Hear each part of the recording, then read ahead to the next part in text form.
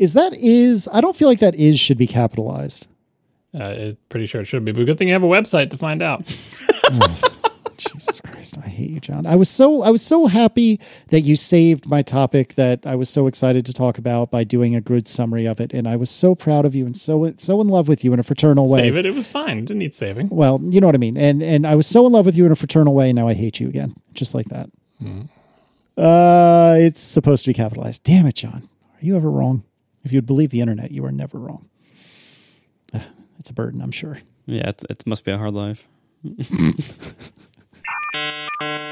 September is Childhood Cancer Awareness Month, and our friends at Relay, which is also us, we try to raise money as best we can for St. Jude Children's Research Hospital. They do incredible work, predominantly in the United States, but their work also has been shared, or the results of their research have been shared the world over, and have done a phenomenal job of decreasing the mortality rate from childhood cancer. I don't have the numbers in front of me, but a lot. They've done really, really incredible work. And every September, Relay, even though this particular show is not officially part of Relay, I think we are kind of unofficially part of Relay, especially in September. And so we join Relay, and since we all have Relay shows, we join Relay in trying to raise money for childhood cancer awareness, for curing childhood cancer, and doing everything we can. So this is the time of year that I will be belligerent and accost you even more than I do for T-shirts, which I know is a lot, and tell you, hey, if you have even $1 to scrape together that you could send to St. Jude Children's Research Hospital to help cure childhood cancer, what else would you do with that $1? Well, you know, buy a Diet Coke. It's delicious, but it doesn't help cure cancer, and some would argue it probably makes cancer. So I would even argue whether it's delicious. I mean, let's be honest here. Well, that alone is also arguable. Well, we'll leave that aside for now. But nevertheless, stjude.org/relay, stjude.org/relay. ATP will probably be making some sort of joint donation at some point. We actually haven't had a chance to talk about it yet. That's on the to-do list for after this very show. So if you have even $1 to your name, please, stjude.org/relay. Please send a little bit of money. I've been I don't want to guarantee anything, but I've been talking with Stephen Hackett, who has a child who was a patient at St. Jude, and St. Jude, I think by any reasonable measure, literally saved his child's life. Anyway, Stephen and I have been talking, and I might be getting involved with a little special treat reward. Maybe. Don't want to guarantee anything, but maybe get a little excited if we raise a lot of money. So please, if you have anything that you can donate, no amount is too little. I mean that. Now, of course, no amount is too much either, but hey, no amount is too little. stjude.org/relay, if you please. And I've looked up the stats that you couldn't get before. Treatments invented at St. Jude have helped push the overall childhood cancer survival rate from 20% to more than 80% since opening. And with 1 in 5 children not surviving, St. Jude won't stop until no child dies from cancer. There you go. Thank you, John. Although I tried to put the URL in there for you as well. I had to do the same pitch on my show recently, and I was trying to what's the URL? It's probably stjude.org/relayfm. And so I tried it, and it worked. But apparently /relay also works. So stjude.org/relay with or without the FM. It's just a redirect that goes to the place where you can donate. Please donate. The more, the better. And I honestly, the podcast-a-thon is coming. They do 24-hour thing or whatever where they raise money and it's a big deal. They do all sorts of cool activities, which may or may not involve Casey, which may or may not involve me, because honestly, I wasn't supposed to be involved last year. I think I got sucked into it. But I always feel like when we do the pitch on here, they're already raising money, right? So we're late to the game here, ATP listeners. We really need to represent for ATP to show, we want to see the ATP bump, you know what I mean? Last year we did it with making fun of Casey with a little asterisk in the name or whatever. That was amazing. And that helped us kind of indirectly helped us see how amazing ATP listeners are and how generous they are. And I really want to see the ATP bump, right? So, it's not going to be the size of the podcast-a-thon bump, although I think we could achieve that if everyone gave tons and tons of money. But please, give as much as you can, represent for ATP. It's a great cause. Yep. Yes, please. And right now, as we record, $37,124.33. We can do a lot better than that. It is early in the month. I will concede it's early in the month, but all of us can do a lot better than that. And I agree with John. Let's be jerks about it. Let's just claim as much money as possible for ATP. Let's do it. Oh, yeah.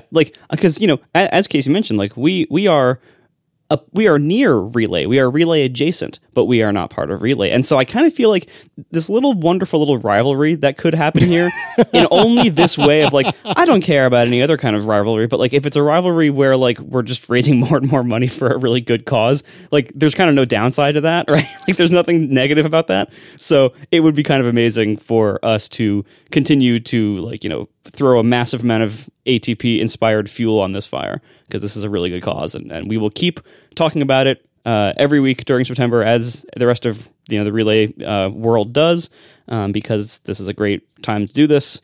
And as Apple releases all of their good stuff probably over the next month, and we all dump a massive quantity of money on new little shiny gadgets that we don't probably necessarily need, maybe most of it's want and a little bit of need, we can also think about how we can allocate some of our money in better ways. Yep. So you'll hear about it some more.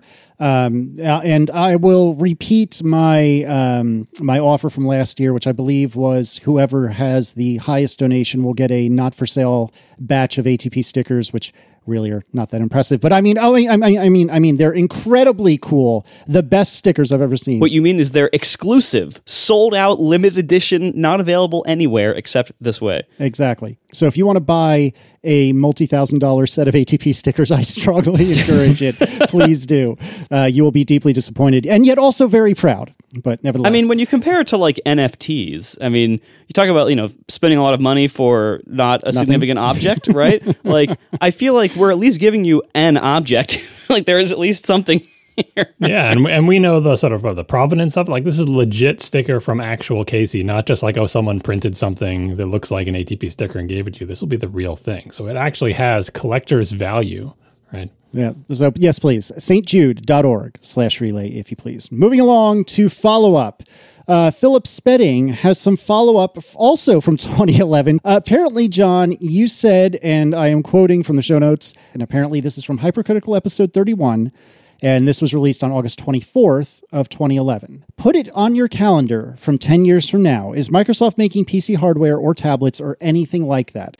So what's your ruling, John? I mean, this episode, I had to go back and listen to it to remind myself what this was about. First of all, this was an episode where Dan couldn't make it, so Ryan Ireland was the guest host, so it was weird for me to hear not Dan's voice in there, and then I remembered that we had a guest spot. And we were talking about HP leaving the PC business.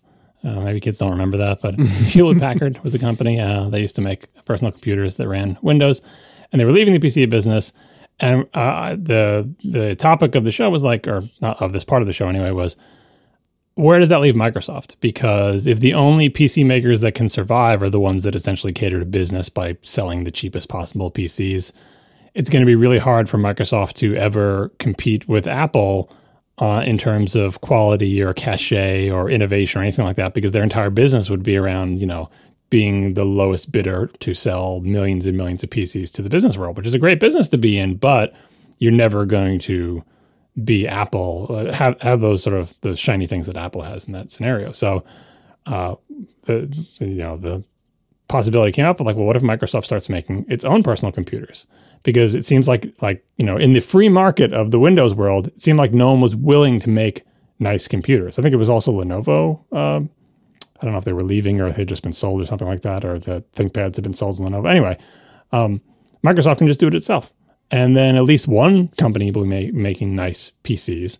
But of course, Microsoft making PCs doesn't make other PC makers feel really good, because now Microsoft is competing with the companies that it's supposed to be supporting as the platform vendor. So that was the topic. We'll put a timestamp link in the show notes that's back a little bit farther so you can hear a little bit more of the conversation, or you can just rewind a few minutes and hear it. And yeah, that was the prediction. Let's look at this 10 years from now and to see if Microsoft's making PC hardware. They absolutely are. They make the Surface line. They make that weird, what the iMac should be, drafting table, Surface Studio Pro. They don't make phones anymore. They did for a while. But yeah, Microsoft makes PCs. And it's kind of exactly like we discussed 10 years ago, in that they don't make PCs that compete with the Dells of the world to be the cheapest possible PC you can put on the desk of all your employees, or laptop or whatever, and give them. They try to make computers that are nice. And I think they actually are pretty nice. A lot of them are. Like they have a design aesthetic that, yes, looks a lot like Apple, but it's also very elegant and nice. And I'm using their mouse right here on my Mac, and I think it fits in well. And it seems to me that the main reason they're doing it is because they want to make really nice PCs and show off what Windows can do. And the rest of the PC world just wasn't doing it, right? It's like you can motivate them. You can say, we really want our PC vendors to make great hardware. But what really happened is they just ate each other and ate each other and ate each other until there was just one or two big companies left that sell to businesses. And no one was really, except for in the gaming world, perhaps, where you have those really ugly gaming PCs, nobody was making an Apple-like computer. So now Microsoft does. Yeah, turns out. Yeah, and this email came in on the exact day of the exact 10-year anniversary. That's just why I tried to shove it into the show. It doesn't have anything to do with what we're going to discuss, but August 24th was yesterday. All right, moving right along. I owe a formal apology to Colin Donnell. I had attributed and credited Gruber for the, quote, Mac-assed Mac app, which was how Gruber, I thought, described Mac apps that really are good platform citizens and really care about being, something that feels at home on the Mac. And Colin Donnell pointed out to me, oh, no. That was me. It's as though nobody remembered where follow-up came from. Like, how freaking frustrating would that be if nobody knew the genesis of follow-up? That was from 2 by Friday, right? Yeah, I think so. I think that's right. You were two people off, though, because it was a Brent Simmons blog post. And Brent Simmons says, I stole this phrase from my friend Colin Donnell. And then Gruber then took it from seeing on Brent's posts and probably talked about it in the various Slacks that we're in. Yeah, so we were 2 degrees off there. Sorry, Colin. This is your phrase. Duly credited. All right, moving right along. A very funny name on Twitter, King Oleg 1, made an actually what appears to me to be a reasonable observation. I'm curious to hear what you guys have to say about this. King Oleg 1 says, one important thing to add. Oh, I'm sorry. This is with regard to 1Password and it going to Electron, which again is based on web technology. One important thing to add is the risk of dependency injection via the JavaScript package ecosystem, which is a total mess. I, for one, would never trust an Electron app with sensitive information, no matter the company behind it. For example, crypto wallets that did the same and whose users were hacked this way. So how can we effectively describe this? So a lot of times, particularly in JavaScript, in a lot of code, but particularly in JavaScript, you will pull in code from other places because it will do things that you don't want to have to write yourself. And oftentimes it will do them more efficiently and it will be better tested and battle proven, et cetera, et cetera, et cetera. So you might pull in, a library that lets you store data in a certain way, just for the sake of discussion. Well, if you're not inspecting that code that you're pulling in, it could do nefarious things. Like, you have no way of knowing unless you actually go through the code and look. And so it is certainly possible that if 1Password is written using Electron, and if some of the code that they pull in, which I'm assuming they pull in at least some, if some of that code wants to do a nefarious thing, unless they are extremely diligent about their third-party dependencies, that could happen, right? So that would be very, very bad. And yeah, we've talked about this before, but people who don't know Node, and they're just like, oh, you're just saying it uses libraries. Every language uses libraries. What's the big deal with Node? Well, the way the JavaScript / Node.js ecosystem has evolved, it's a very widespread use of packages. And the packages are often not trivial, but very small. And there are a lot of them. So whereas you might make, an iPhone app, and you include like one third-party library to do a thing for you. A typical Node app includes literally hundreds or thousands of third-party libraries, right? And that's not an exaggeration. That's not like, oh, this is an extreme case. It's very easy. If you just do create React app and make a React application in Node and count the dependencies, you're already underwater. There's a huge number of them. And the way it's usually done with sort of continuous integration and cloud deployment for server-side stuff anyway, is that a lot of them get pulled from the third-party repositories that are on the web. And so you're pulling library A, which uses library B, which uses library C, which uses library D, and so on. It's like all the way down the chain. It's like hundreds or thousands of dependencies. And as if any one of those dependencies gets updated, they often require newer versions of other dependencies. In many ways, it's a lively ecosystem, rich with new and updated apps and bug fixes. And yes, it's very active, right? But it also means that sort of nailing down your dependencies and saying, look, this is it. We're just going to use these libraries and we're never going to change them again, is difficult to do because people find security problems and there are bug fixes and you want those. And so you say, well, I'm not just going to stay frozen at these 1,000 versions of my dependencies. Every single day, one of those dependencies gets a bug fix or security fix. And sometimes those are important. You don't want to ship with a security problem. And in fact, the main package manager for Node has built into it an audit feature that lets you know all the security problems that your current dependency stack has and how to fix them and all that other stuff. So the common practice is, if a module is updated, if a library is updated, pull the new version because it probably has important fixes. And that's how the sneaky, security stuff gets in. Someone will use a library that returns a Boolean value indicating whether or not a number is odd. It's a real thing. Look it up. And someone will sneak a bit of code into there that does Bitcoin mining in your application, or tries to steal keystrokes and send them to a website or something like that. And no one will notice because no human is going to manually audit, hundreds or thousands of dependencies every time one changes. It's just human nature. It's too much stuff. So that explains why people aren't as concerned about security flaws of including a library or two in your Mac or iOS app. Although there is concern like those third party, even if you're just using one library and it's a third party like analytics tracker, those are kind of creepy too. But anyway, that's why people are concerned about Node specifically. Indeed. And then Rustam Karimov, who is one of the co-founders of 1Password and also a developer, had a tweet in which he had some commentary on that. He writes, the 1Password code repository has more Swift than TypeScript, TypeScript being, not a front end, but a different way of writing JavaScript. It is not your off-the-shelf Electron, Node.js, or web app. It is more integration with macOS than any Catalyst app you can show me. And I'm actually curious if that's true. We should actually talk about that in a second. Launch services, Touch ID, keyboard shortcuts, system, sleep, wake, etc. I think the numbers show how we built 1Password 8. Do as much as possible in the Common Core, which they're very excited to tell you is built on Rust, and then use Swift for macOS specifics and TypeScript for the front end. Yeah, so I mean, it does show that if the majority of their code isn't JavaScript, it's not as bad as it could be. But of course, the front end is JavaScript, and they didn't really answer the question of how they handle dependencies, because it's a difficult problem. Like, there's no easy solution to everyone just knows you should just pin all your dependencies and just never change them. It's like, well, that's not good either, because wait a week and you'll find out one of your dependencies has an incredible security flaw that you need to fix, and now you have to update it. And then it's just so easy to just do what NPM tells you to do and update all your things. And then you can do a git diff to see what's changed, and just your eyes will glaze over, and eventually you'll get sick of looking at it and you won't find the Bitcoin miner.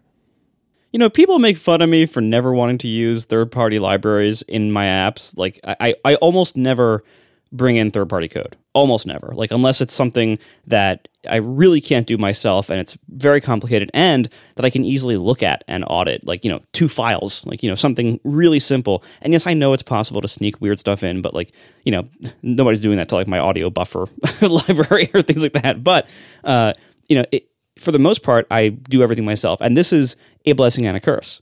The curse is that I do everything myself, and so I have to do everything myself, and I basically reinvent the wheel all the time, and that has pluses and minuses. The pluses are that I know everything about my code. I know everything it's doing and everything it's not doing. I know how it works. If I have to get in there and change or add to it to add functionality or change the way something behaves or figure out why something isn't behaving, I know it all because it's all code I wrote and I have right there.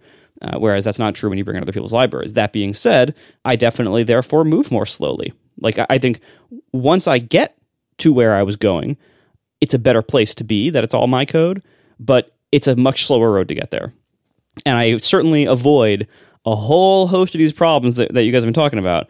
But, obviously I bring on my own problems of things like having to, fix bugs that other people have already fixed, handle edge cases that other people have already handled and stuff like that. So, it's a mixed bag, but I still like the way I do it better. I mean, you're still, especially on the Apple platforms, you're building on top of the OS, which is not third party, but it's first party. But that's the majority of the code in your application is Apple's code, right? That's true of everybody who builds on a platform. That's, you're not setting even aside the operating system, just whatever UI framework and everything. That's where all the code is. That's where all the lines of code are in all of our applications. The whole point of Cocoa and all the other things is you get to write at this level where we've already written all the libraries for you to do stuff, and you just tell us button goes here, window goes there, when they click this happens, and then the whole machinery of the UI runs under there, and then underneath there is the foundation services, and then the core OS services, and the kernel, and all the way down. So we're all standing on the shoulders of giants. It's just that you don't want to be standing on the shoulders of random internet script kiddies who wrote the is odd and library, which by the way has a dependency. Of course it does. It depends on the is number library. But it only has one dependency. It's very slim. Oh my God. All right, so very quickly, with regard to Catalyst apps, I had asked or put out a call for submissions, if you will, of what people thought of and held up as really good Catalyst apps. Most of them I've not heard of, and most of them were not really popular as far as I knew. The one, I should have kept better notes on the things that I was told, but the one that I do remember hearing a lot is Craft, which is, I guess, one of those new cool kid note-taking apps, if I'm not mistaken, or like personal knowledge management, whatever things.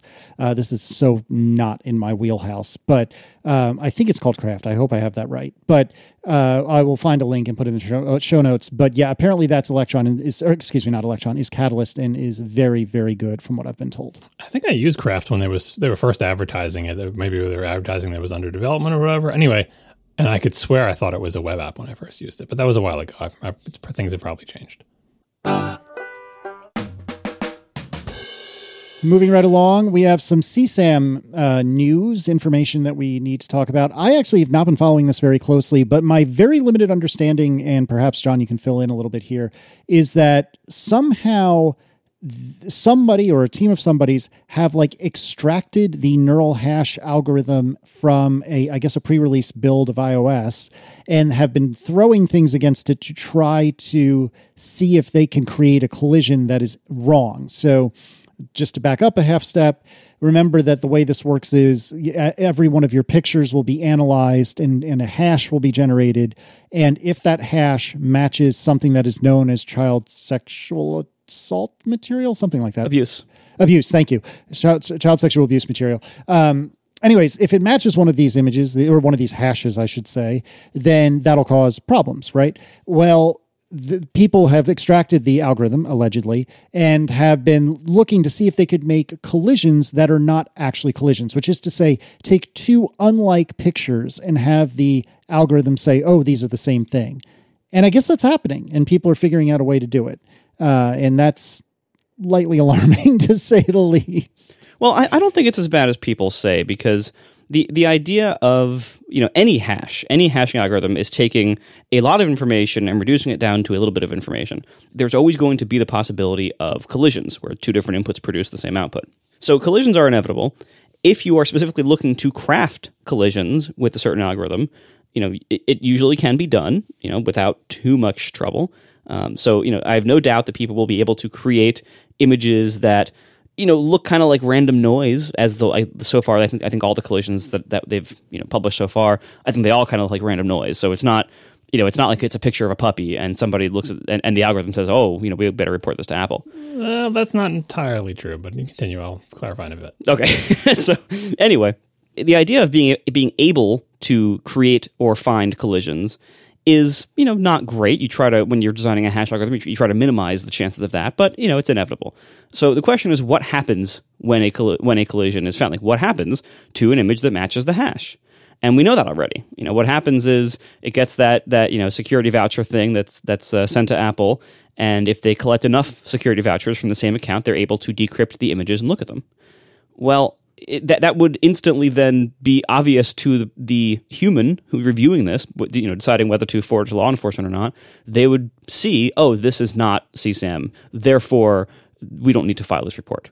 So it's an interesting, academic exercise. It's interesting to prove, the limits of this hashing algorithm, but I don't think this is a big deal that it's possible to create collisions here. I just don't think it's a big deal. Now there is certainly the angle of like, could you somehow like attack someone else by inserting these images into their library and then therefore getting them in trouble, or getting them possibly in trouble, or getting law enforcement possibly to go, give them a visit? That's certainly, an avenue worth considering, but there aren't even a lot of ways to get images into other people's photo libraries without their interaction. So that, and again, like if it's actually not CSAM that you're ingesting into their libraries, well, that's not really going to do anything in the long run. And now it is certainly worth questioning whether there are ways to get actual CSAM into other people's photo libraries and get them in trouble. That's certainly worth, making sure there's not a good way to do that. But the existence of hash collisions and the ability to generate them, I don't think does much in this context, because there is that level of human review. So to start with, like, the reason this item has a question mark after it in the little follow-up notes here is They extracted an algorithm from a function that looked like it was probably the CSAM hashing function from like a released version of iOS. It's not even like a beta one, because apparently Apple has been testing this for a while. You just presumably running it against people's libraries in, limited fashion or whatever. Who knows? Or maybe it just wasn't used and it was dead code. We actually don't know what it's doing there, but we don't actually know for a fact that this is the exact algorithm, right? So there's that. And so people were using this algorithm. Remember, the job of this algorithm is to try to tell if an image matches one of a fixed set of images that's in this database, the NCMEC database, right?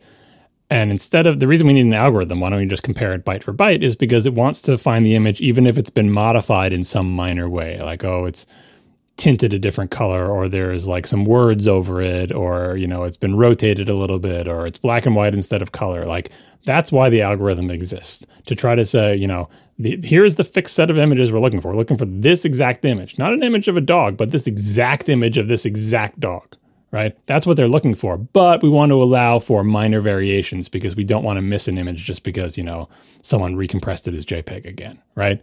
That's why these algorithms exist. And as we said a couple shows ago, the threshold exists because this algorithm is not exact. It uses like whatever, what is it, a neural hash or whatever. It's guessing. It's trying to make a best guess, because although humans find it easy to say, yeah, these are the same picture, even though that one's been recompressed as a JPEG at a lower quality, it's really easy for humans to figure that out, not so easy for computers to do. So it's making a best guess. And that's why the threshold exists, because if the algorithm was 100% accurate, you'd flag on the first one, right? You're not letting people have 28 pictures. It's because it's not exact. So let's say, for example, that this neural hash had a 50% success rate at identifying images matching a database. You give it an image and it's like a coin flip. It's like, well, this image of my dog, 50-50. This algorithm could think it matches an image in the NCMEC CSAM database, or it could not. If you did that, and remember Apple's like document said there's a 1 in a trillion chance of an account being flagged. So they're basically saying there's a 1 in a trillion chance that an account will be falsely flagged, that you will reach the 30 photo limit. And by the way, I think since last show, I think Craig Federighi's basically said it was like 30 photos, but that's the number everyone is using, right? So, it's 1 in a trillion that you're going to reach the 30 image limit, right? If the algorithm had a 50-50 chance, is that 1 in a trillion? And I did a little math to figure out, like, let's say you have the worst algorithm in the world and it is a 50-50 chance of identifying an image incorrectly. What would the threshold have to be to get 1 in a trillion? And the answer is 40, right? So if this algorithm was awful, like 50-50, people would say that's awful. Like, why are you even using this hashing algorithm? Half the time it gets the answer wrong. If you have a threshold of 40, the odds of it getting the answer wrong 40 times in a row, exactly 40 times in a row in sequence, right? Just one after the other, is 1 in a trillion. Now, obviously Apple algorithm is better than that, and people have more than 40 images in their collections and they're not sequential, so that probability calculation is not particularly relevant. The only reason I bring it up is to show that no matter how bad the neural hash algorithm is, Apple can adjust the threshold to make sure that even though it might get 1 or 2 pictures wrong, the odds of it getting 30 pictures wrong, no, not in a row, but 30 pictures wrong out of an entire collection are what they say it's supposed to be, 1 in a trillion. And obviously they did that based on like test data or whatever, and they mentioned that they will adjust it as long as the threshold isn't like 1,000 or 1,000,000 pictures. If the probabilities go up pretty quickly as you start requiring more and more coincidences, right? No matter how bad your algorithm is, right? So that's the first thing to understand about this, is that, anyone who knows anything about hashing or any of these algorithms should know that this is going to have false positives. That's the reason there's a threshold. And that's also the reason, as Marco mentioned, that there's human review. Second thing to know is in terms of trying to make collisions. People have made collisions with, like Marco said, like noise images. Like, this is a picture of a dog and here's just a gray bunch of noise. And then the algorithm thinks they're the same. Haha, aren't computers dumb? But it's so easy for a human to see the gray field of noise is not the picture of a dog, right? But people have made other collisions where, like, here's a picture of a pen and here's a picture of a nail. And it thinks those are the same picture. And you can go, okay, I can kind of see that because they're both kind of long, skinny things, right, on a white background, right? Lots of collisions between similar looking pictures, which is kind of this algorithm's job. It's supposed to find the exact picture, but if you get them close enough, it can be confused. So that makes sense too. Collisions happen, right? But to sort of weaponize this, what you need to do is not just get two images that collide that have the same neural hash. What you need to do is get a harmless image that neural hash thinks matches one of the CSAM pictures in the NCMEC database. And to do that, you have to know all of the hashes of the NCMEC images in that database. And as far as I'm aware, there is no way for you to get those specific hashes. The things that ship on your phone are derived from those hashes, but are not in fact those hashes. And here's what Apple had to say in this article from The Verge, where they responded to this whole controversy. This is The Verge writing here. Apple said its CSAM scanning system is built with collisions in mind, given the known limitations of perceptual hashing algorithms. In particular, the company emphasized a secondary server-side hashing algorithm separate from neural hash, the specifics of which are not public.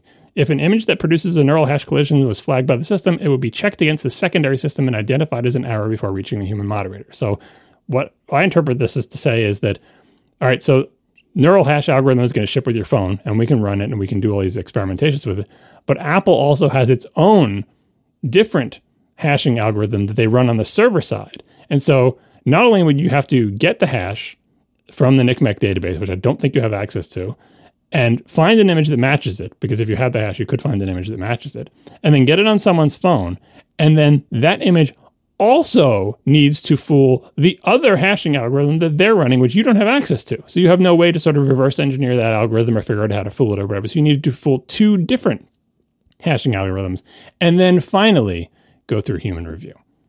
So I think if you wanted to get someone in trouble for having CSAM on their phone, as Marco points out, you could send them CSAM and that would do it, right? Like there's no trying to fool the system with like a noise image or a picture of a dog or something is way more work than just finding actual CSAM on the internet, which is probably in the NCMEC database, and shoving it on their phone. In all cases, you're performing a criminal activity, essentially trying to frame someone for a crime they didn't commit, or whatever. You're going to try to blackmail them, or you know what I mean? Well, I think that in the latter case, it's like you have two felonies instead of one. Right. Or there's all these schemes that come up. Like you could have someone in a lawless state find an image on the internet that's probably in the NCMEC database and give you the neural hash of it, because otherwise you can't get that one. And then now you have the hash to target, and all they send to you is the hash. So now you're not in the possession of CSAM, so you can find an image that matches that hash and put it on the phone. But then when it gets to Apple system, they're going to run a different algorithm on it that you don't have access to, and it's not going to match in that case. So this is a fun and interesting thing, and it can freak people out who don't understand, as Marco explained, that the job of a hashing algorithm is to take a large number of inputs and produce a much smaller number of outputs, which necessarily means there have to be collisions. Otherwise, it's not a hashing algorithm. And that's why the threshold exists, because there's going to be false positives, and we just have to tune it so that when we have enough or preponderance of evidence, the odds of that many false positives happening is very, very low. And then finally, you have human review. So I think this story mostly faded because it's too, again, technical and weird, and involves security stuff that most people don't care about. But it is an opportunity to learn about hashing algorithms, I suppose. And I feel like this part where Apple told us about the second server-side hashing algorithm is kind of an example of, as far as I'm aware, maybe security through obscurity. Because did they not tell us about that before and only revealed it now? Like, in other words, that they have backstops against abuses? Yeah, the second level. I don't think we knew about the second level of the hash.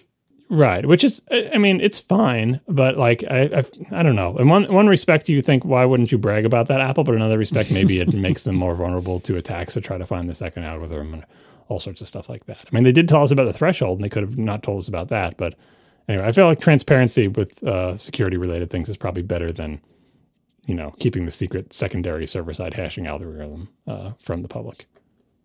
There have been some Safari 15 updates, and actually there is a new developer beta that I believe was released the day we are recording, which I don't think any of us have really looked at yet. But I have it installed. I installed it 10 minutes ago. I actually... during the show. Oh, well done. I put the public beta, not the developer beta, but the public beta on my phone about a week ago, maybe a little less. And it seems mostly okay. And there's a couple of minor quirks here and there, but for the most part, it seems fine. And I like the Safari now. I think I would have hated Safari a couple of builds ago, but I like it just fine now. But yeah, so there have been some changes as of beta 6, which is presumably roughly the same public beta that I'm on. Things basically look a bit more normal. The tab bar at the bottom, or it's not a tab bar, I suppose, but the bar at the bottom Toolbar. isn't quite so. The toolbar, thank you. The toolbar at the bottom isn't quite so floaty for the most part. I don't know. It just behaves more logically. Perhaps Marco, you have more to say about this than I. But these are definitely strong improvements that have gotten. So when I installed the public beta, I didn't rage quit my phone, which is a good thing. Yeah, this shipped last week as part of developer beta 6, like this new interface. The one that came out today, I think today's beta 7 or 8. Anyway, I think it's 7. I think. Yeah, so the one that came out today, it looks like it's pretty similar in most ways. I don't see any major changes yet.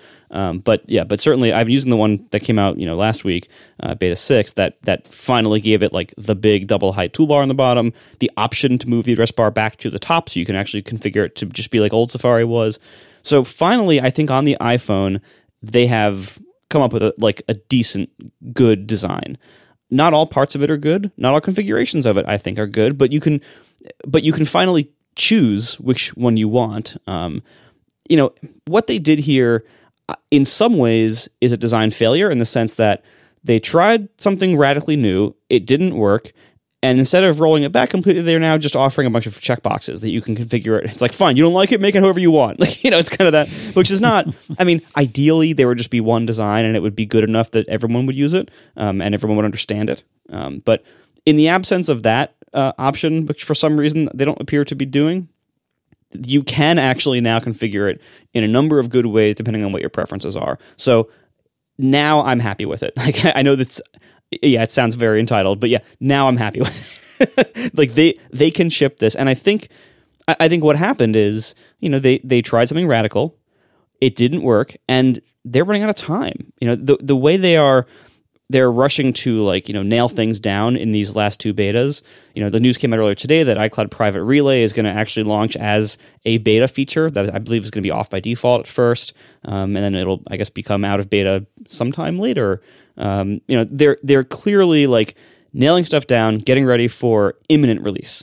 I think this beta that came out today might end up being the last beta before the GM. Probably not. I bet there's going to be one more, but we are getting very, very close to release. And so I think they looked at the Safari design and were like, look, this is still on fire. We need to make something that we can ship to the whole world and not have a massive problem on our hands. So now they fixed it and it's good. I have not yet used the terrible Mac and iPad tab redesign, so I don't have anything to say about those. But on the iPhone Safari is now able to be set up in such a way that it's pretty good. I will say with regard to the iPad that I do, for the most part, I enjoy Safari. I don't have any major problems with it, except the tabs. Oh my gosh. I don't mind the colors bleeding up. That's a big deal. Well, yeah, you're right. I don't mind the colors bleeding up. I don't see it as necessary, but I don't mind it. But the thing I mind is I can never friggin' tell which is the active tab. Never. Ever can I tell what the active tab is, and that is absolutely infuriating.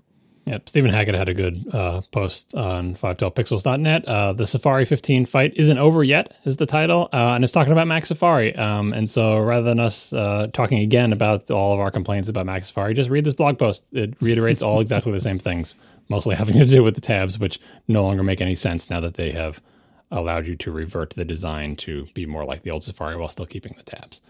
I'm kind of looking forward to trying the Safari and the phone one because it's kind of surprising to me that they didn't just stick with the bottom toolbar one, because really, as we said in many past shows, it was the floating part that was the problem, and it just doesn't float anymore. Now it's just a big bar at the bottom, right? And so that's their design, stuff at the bottom, and they found a straightforward way to do it without the weird floating thing that had all sorts of problems. I don't think it's particularly attractive, but you can swipe from side to side to go through tabs. It's closer to the bottom of the phone, which is easier to reach for people with big phones. Like we said, it has all the benefits of their old design. It just gets rid of the terrible parts of it and the giant drop shadow and all the other stuff.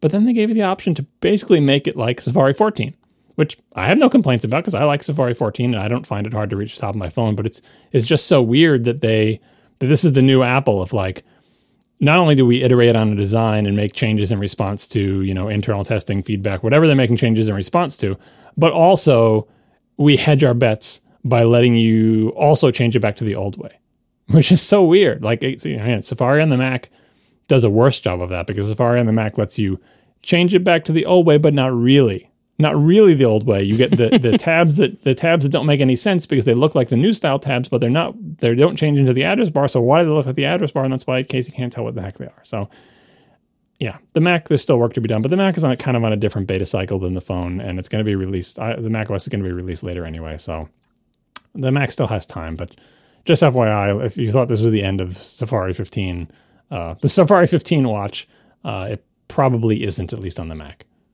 I'd say that's fair. Possibly the iPad too.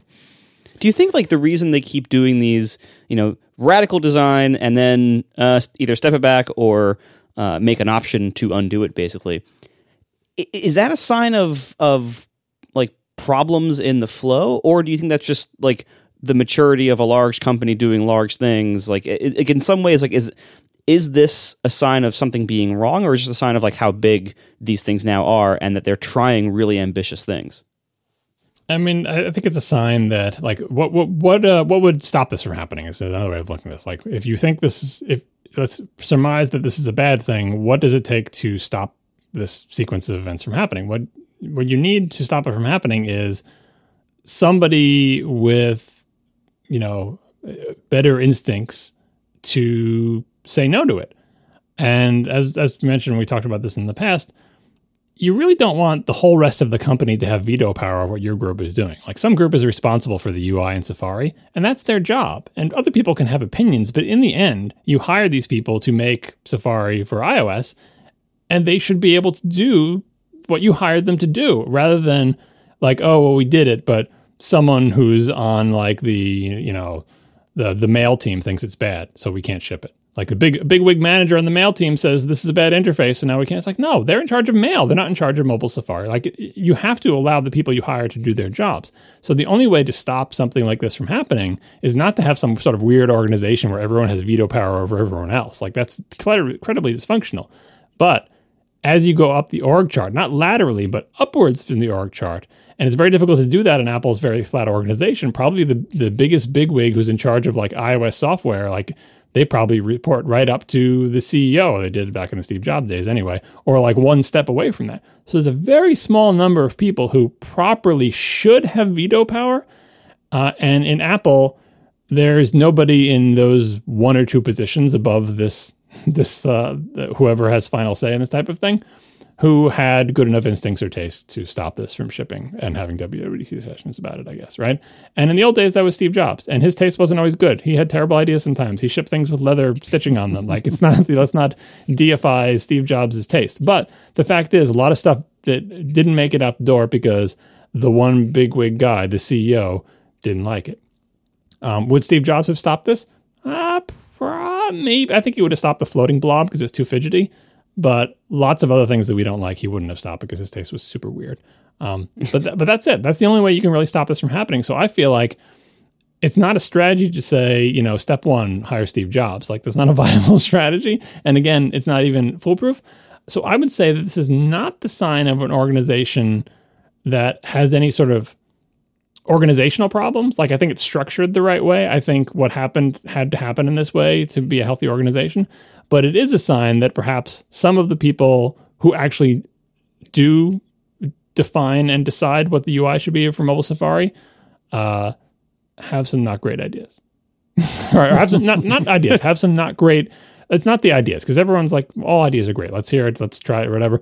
But like their value system, the values that they use to judge whether a thing that they've tried is successful or not, their values don't match well with the values of Apple as a company, I feel like. Because that, in the end, that's what it comes down to. It's not like Apple's customers made them change this, right? Apple as a company decided to listen. The way they decide what feedback they will listen to and what feedback they will ignore, it's Apple's values that determines that. Because everybody somewhere hates something that Apple does. Like, no matter what Apple does, you can find a bunch of people who don't like it, right? But Apple only takes that to heart and acts on it if Apple says, you know what?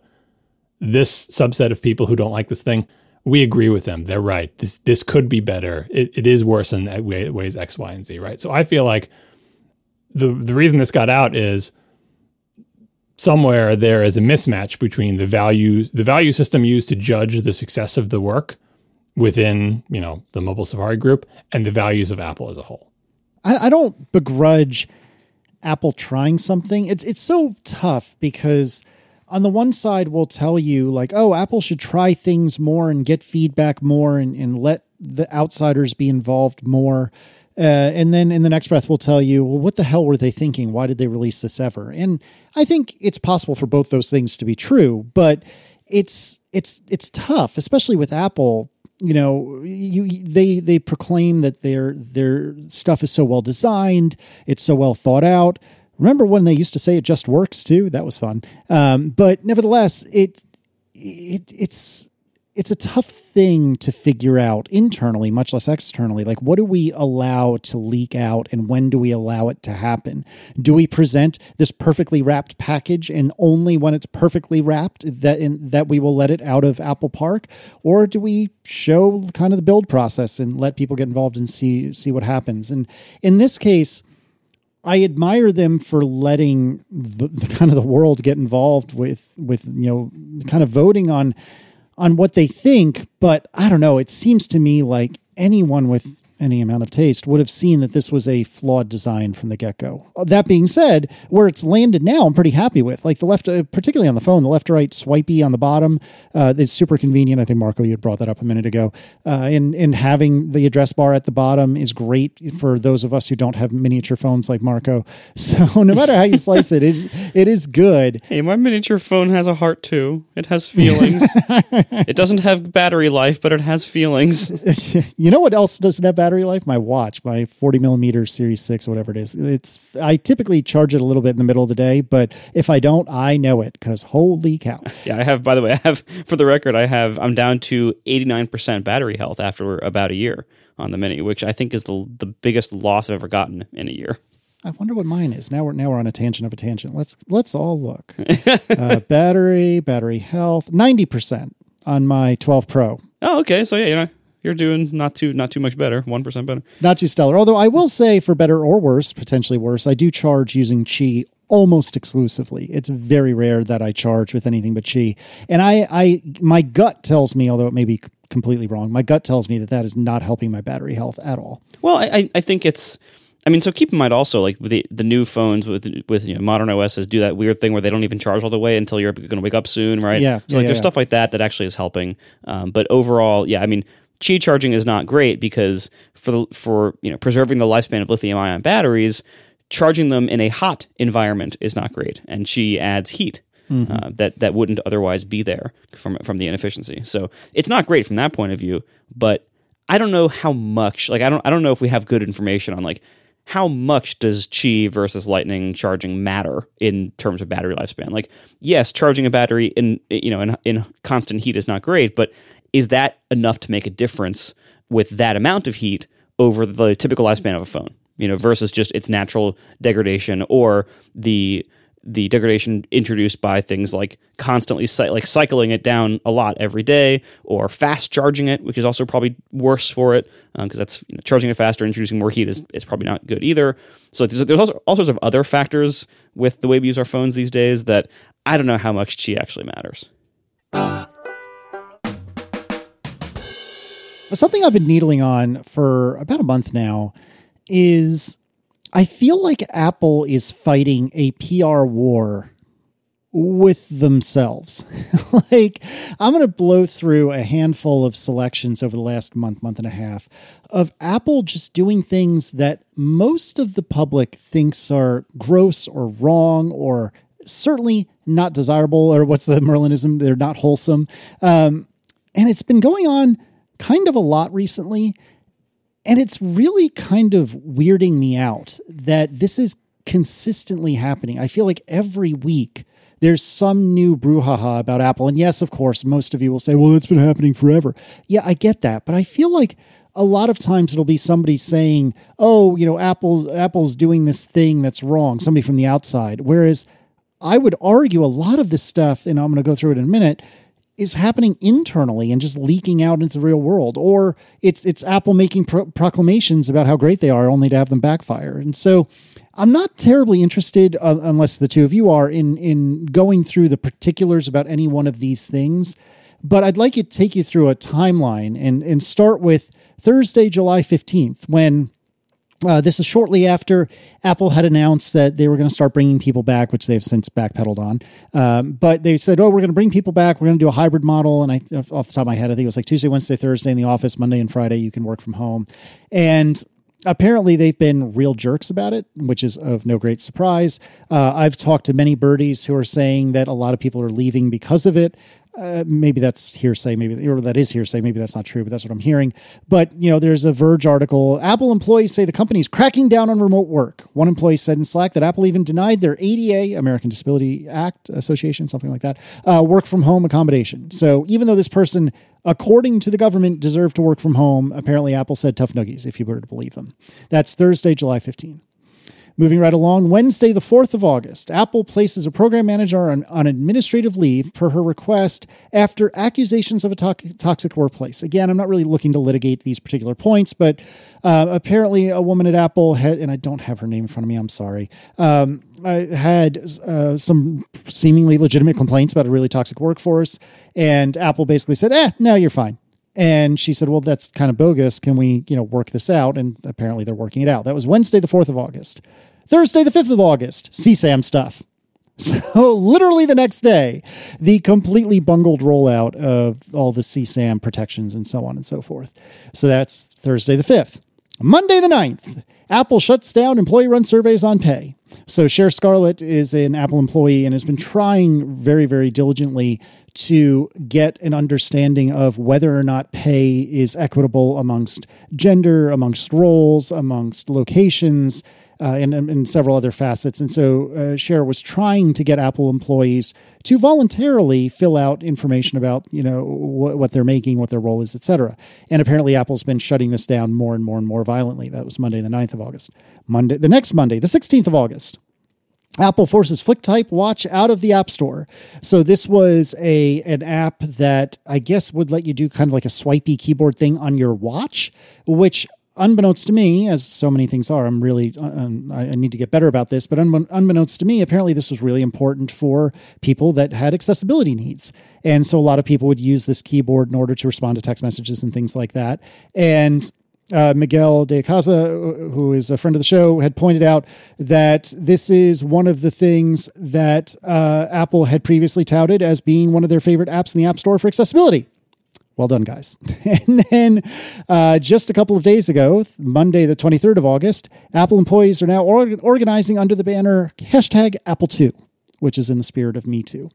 So this is like 6 or 7 items over the course of a month where something Apple has done, is doing, or didn't do, or whatever is causing quite the blow up. And I feel like they are just fighting a PR war on themselves. And this is very, very unlike Apple. And typically they're so quiet, they're so reserved, they only speak when they are sure they have everything right.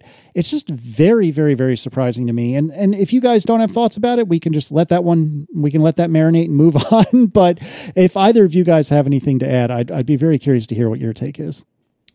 I was going to dive into the title that you gave this for the topic, Apple's fighting a PR war against itself, and say what does that actually mean? What are you trying to say with that title?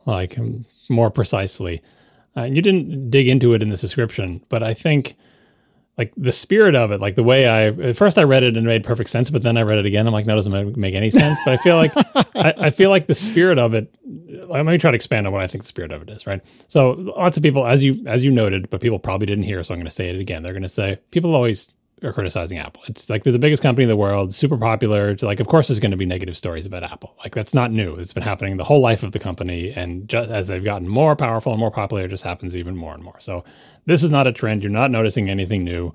Why are you even talking about this? There's always negative stories about Apple. Hell, half the things we do on the show, some people will say, oh, you're always saying negative things about Apple. Isn't what you always talk about on the show? Or you're part of the whole same problem, right? But I think what is different about this set of items, or most of the set of items that you've gathered up here, and it connects to the fighting a PR war on itself, is these are stories that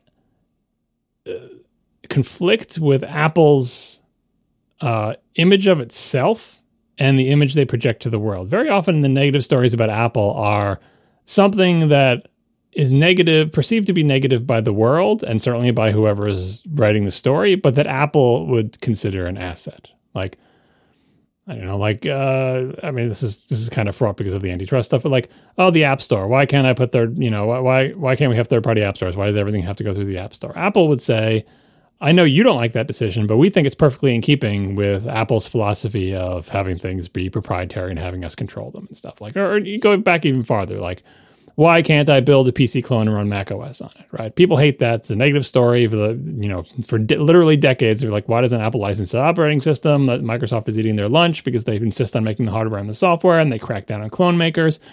Negative story after negative story about that. But Apple would say, yeah, we see that's a negative story, but our conception of ourself is not threatened by that. We know that we're not letting you make Mac clones, except for that one time we did, which was a mistake. But we know we're not letting you run Mac OS on cheap generic PC hardware. Like, that's a strategy. We're doing that on purpose. That fits with our image of ourselves. That fits with how we present ourselves to the world. We build the whole widget. It's an integrated experience. It all works together. We control everything about it, which is why it's nicer than your PC, right? But these stories, all this stuff, are negative stories that fly pretty much exactly counter to how Apple thinks of itself and to how Apple presents itself to the world. Apple wants to think of itself and wants to present itself to the world as a company that is fair and equitable to its employees, that it's a good place for anyone to work, that it is a place where they are fighting against workplace harassment, discrimination, so on and so forth. Apple doesn't say that it's perfect, but Apple tries to hold itself accountable and says, here are the values we believe in, and if we find out something is wrong, we will try to remedy it, and this is what we're shooting for.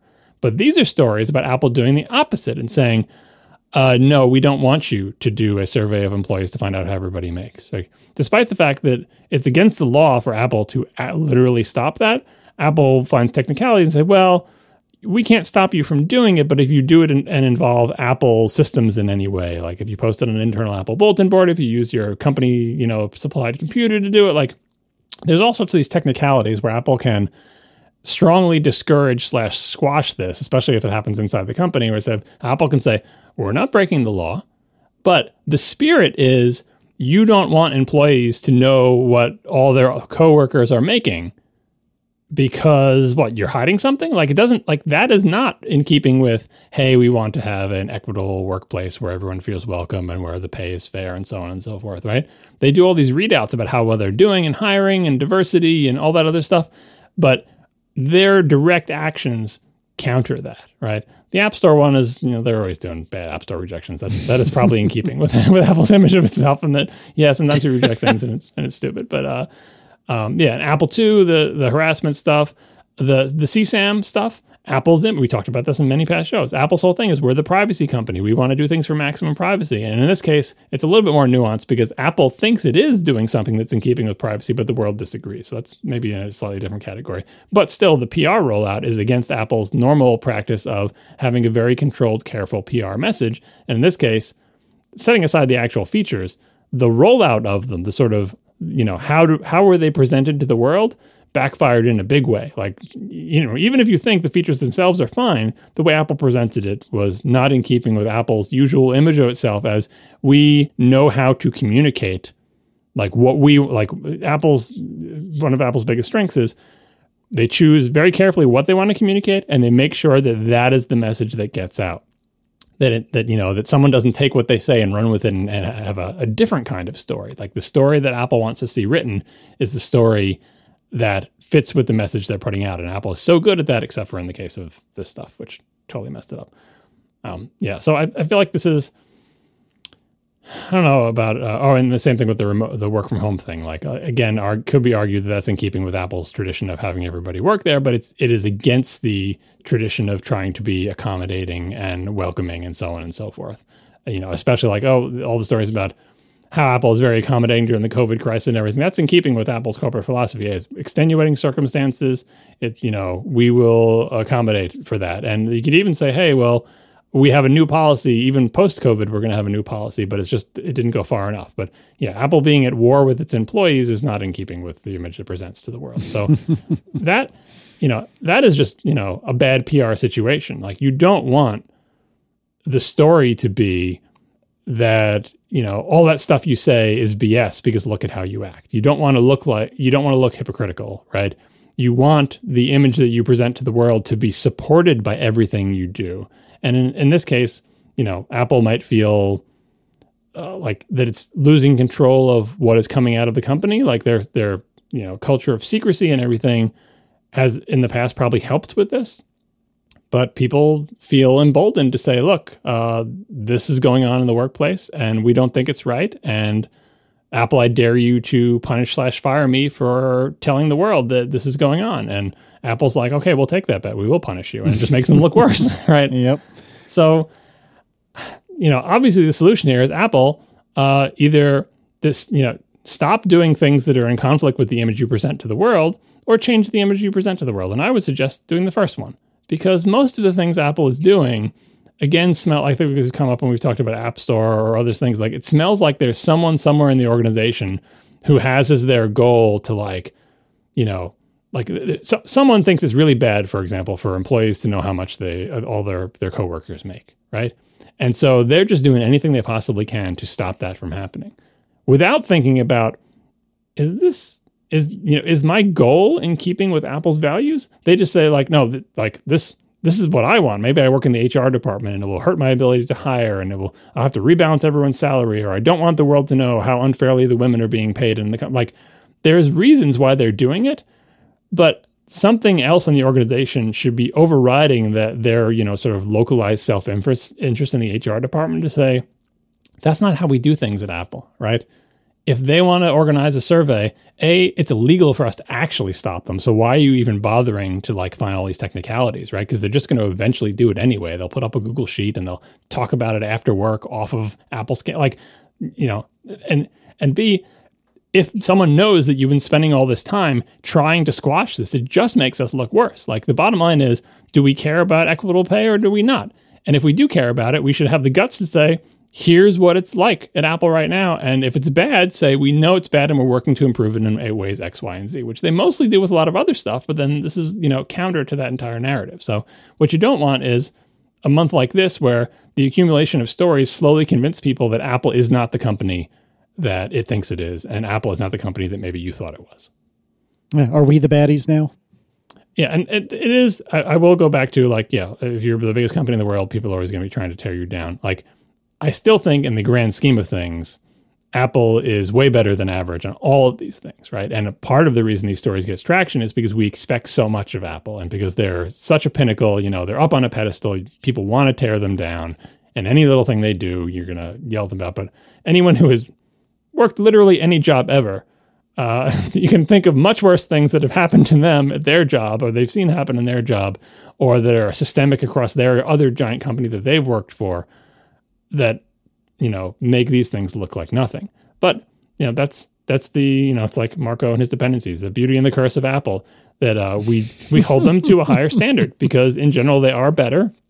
And we're big fans of them, and they want them to do well. And Apple itself holds itself to a high standard. That's part of the reason its presentation to the world is to talk about their values and how they're working to improve. And, again, there's room for criticism in all of them, whether it's labor in China or how they deal with China at all, or cozying up to Trump at the Mac Pro factory. There's always things to criticize. But through it all, I feel like what Apple has tried very hard to hold on to is their values. This is what Apple stands for. And though we may fall short, we will acknowledge when we fell short and we will try to do better and make changes.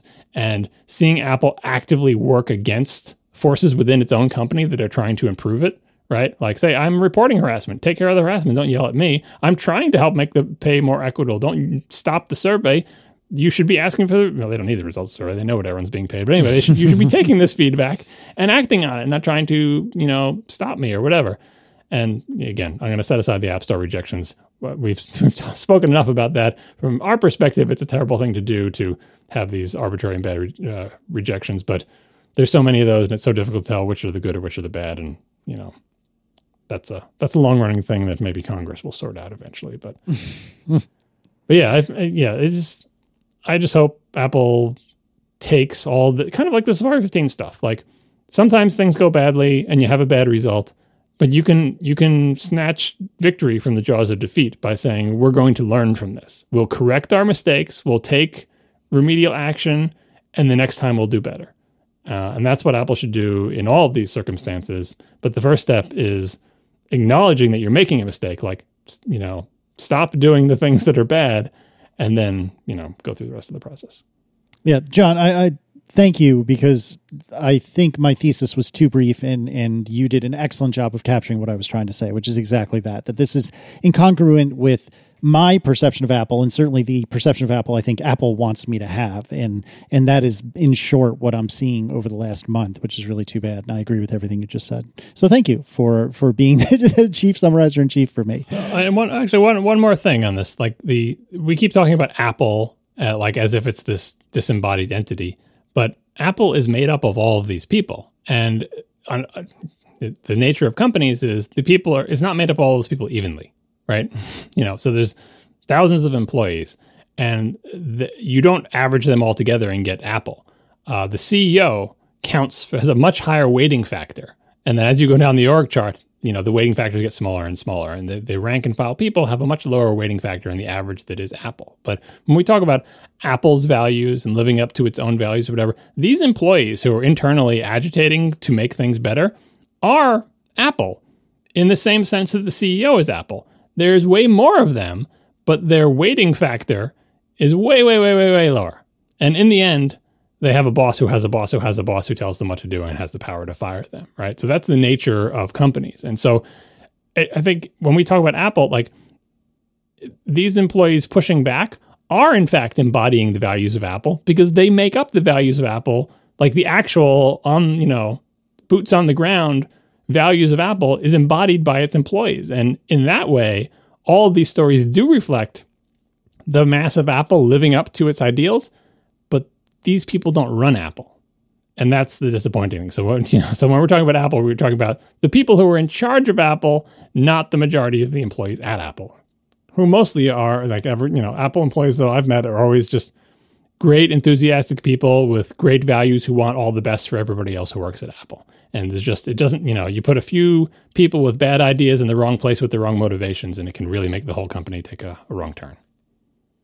I think there also might be like deep-rooted structural or cultural issues that are much, much harder to, try to fix from anywhere, from the top or from the, from the bottom or from anywhere. Because, I think it was on Dubai Friday, famously said that success hides problems. That was also them, right? That follow up on that. What are you trying to attribute that to me? It's Ed Catmull. Wasn't that Catmull? Yeah. So, Apple's been so successful that it's easy for everyone at the company, at all levels, to get into the mindset of we know what's best, obviously, because look at how well we're doing. Look at this great stuff we're making. We're really changing the world. We're doing great work. We're making great things. So therefore, we are great, and the way we do things is great.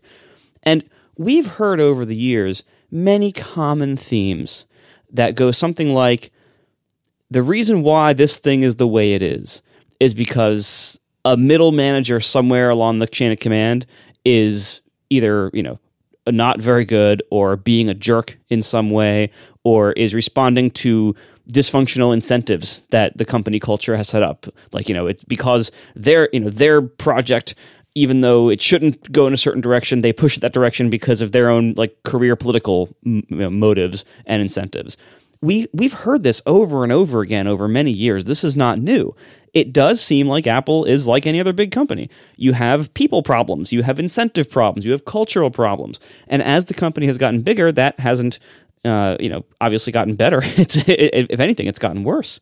And I do hear more about the depth of that chain of command under Tim Cook as opposed to what it was under Steve Jobs, but that also could be attributed to the company's growth during that time. So it's hard to know if it's is this the Tim Cook way, or is this just as the company got bigger, this happened? But we know that they have problems. We know that there are problematic bosses, there are problematic managers, and we also know that Apple's not super great all the time at recognizing when it isn't the best, recognizing when they've done something that isn't good, that isn't changing the world for the better, that isn't the best it could be. Sometimes it takes them a long time to recognize that. Sometimes their own internal culture seems to prevent them from considering that as even an option. See also America. So it's very hard for them to recognize when they have an internal problem or hell, an external problem, like when they have a product problem. It's very hard for them to recognize that sometimes.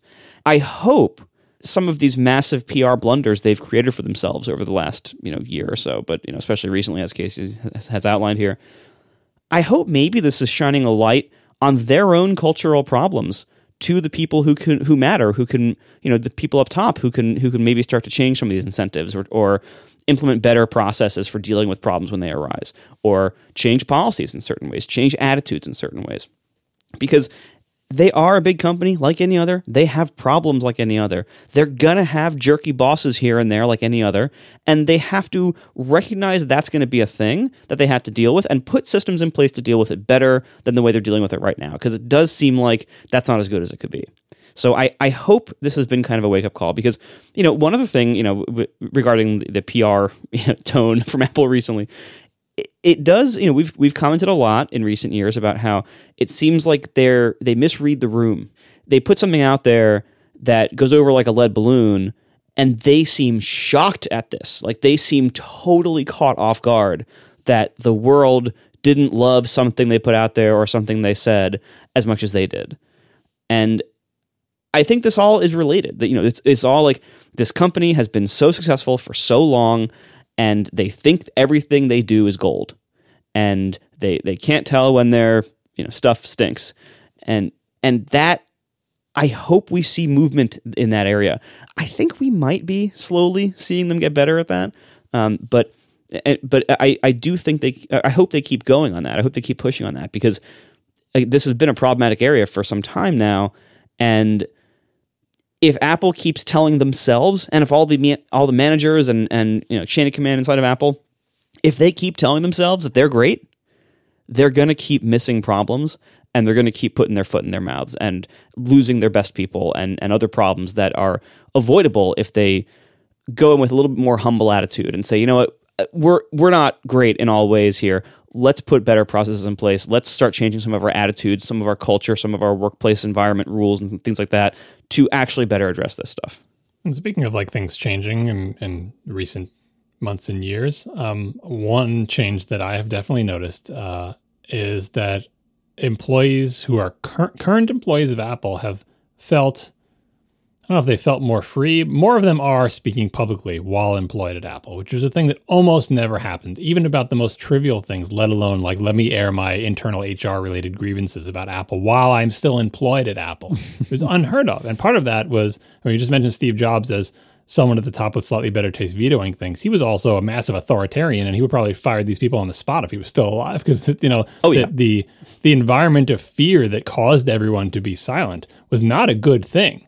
It was, the external effect of that was Apple had very controlled messaging and no one ever said anything. But internally, like, success hides problems, so does silence. Silence hides problems too. So who knows what terrible things could have been going on back in the era where if you said anything on Twitter, if you acknowledged that you were an employee of Apple and said something that got picked up by some news org, it was like, if that elevates to the point where it comes up to Steve's desk, it would say, can we just fire that person? And maybe your boss will argue for another really important, that the only person who knows how this thing in the kernel works. And he would grumble. But obviously, if you're a low level or a new employee, like, the idea of being fired for doing something like that is a thing that happens in small startups with tyrants who run them. And also at various times at one of the biggest tech companies in the world when Steve Jobs was there, because, one of his less desirable attributes, let's say, was his authoritarian bent about command and control of the company that was his, that he was running. All right. So the change that has taken place recently is employees are like poking their little heads out of their holes and being like, I'm going to make a tweet about work. I'm not going to tell you like Apple's secret product. I'm not even going to tell you what team I'm on, because they still are too afraid to do that. They won't even I work at Apple on software, right? But a few of them are coming up and saying, here's something about the workplace at Apple. Even just saying a good thing, like, oh, I really like at Apple because we have this group and we talk and my manager says this or whatever. It's like, oh, I can't believe I'm hearing about things that are going on inside Apple from someone who still works there. Even hearing people, I've been outside Apple for 5 years and I'm finally ready to tweet about it, right? Even hearing that used to be a big thing. But now people, and then setting aside the people who are like, look, I'm pissed at Apple. I brought this to HR. I brought them all this evidence about all this terrible things happening to me. Here's a screenshot of a message conversation I had with my boss that I sent them and Apple said it was fine. What do you think? Like, we're all just holding our breath and going, is that person going to be fired tomorrow? The answer is no, they weren't fired, right? So how does the culture change at a company? Obviously, leadership can change it. But in the absence of that, when leadership is sort of not doing the right thing, culture can start to change when people in the rank and file start to air their grievances in public and let these stories get picked up by the press and put pressure on the company. And yeah, a lot of them are probably going to get fired or sidelined or put on administrative leave, or like the company will find excuses to fire them, do all those terrible things that companies do. And that will also be a story. And that's not how Apple should be reacting to this. But I feel like that, essentially brave Apple employees are attempting to change the culture. And I think they are having some tiny bit of success. Even if it's just in the form of the pressure applied by the press and podcasts to talk about Apple or whatever, because when this stuff was going on and we didn't know about it, we could just say, oh, Apple, they're so disciplined. They have great messaging and look at their products. It's all wonderful. Steve Jobs is great.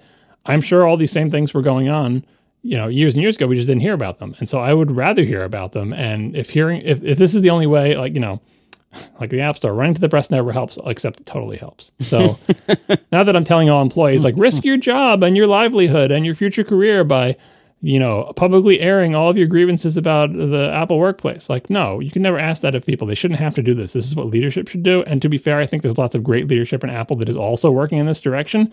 But there's enough bad spots in that org chart that Apple is doing some things that are very counter to the values that the vast, vast, vast majority of people at Apple hold. And that's not a tenable situation. So kudos to all the Apple employees being brave. I hope it works out for you. And I want to acknowledge that like 99% of Apple is amazing and great. And it only takes just, 1% or less doing the wrong thing in the right positions in the company to really mess things up for everybody else. Colin writes, are there any tips for organizing an Apple Photos library of about 30,000 photos? The conditions you can put on smart albums don't seem robust enough. Mostly I'm just going through them by hand, deleting and sorting the last 20 years. How can I better zero in on significance? I feel like my completely esoteric bananas approach to this is probably not helpful. So, John, you seem to be the most invested in Apple Photos of the three of us. Tell me, what's the right answer? My main tip is use the favoriting feature, the little heart thing, right? And it's trickier than that, because if you just use that feature and you fave every photo, you haven't organized anything, right? So there's a ratio. In other words, or if you fave one out of every 10,000 photos, then you have 3 faves, and that doesn't help you either, right? So you have to sort of calibrate your sense of faveness. And what you want to do is basically, I should look at the math to see what ratio, what is my fave ratio? Is it 1 out of every 10, 1 out of every 100, every 50?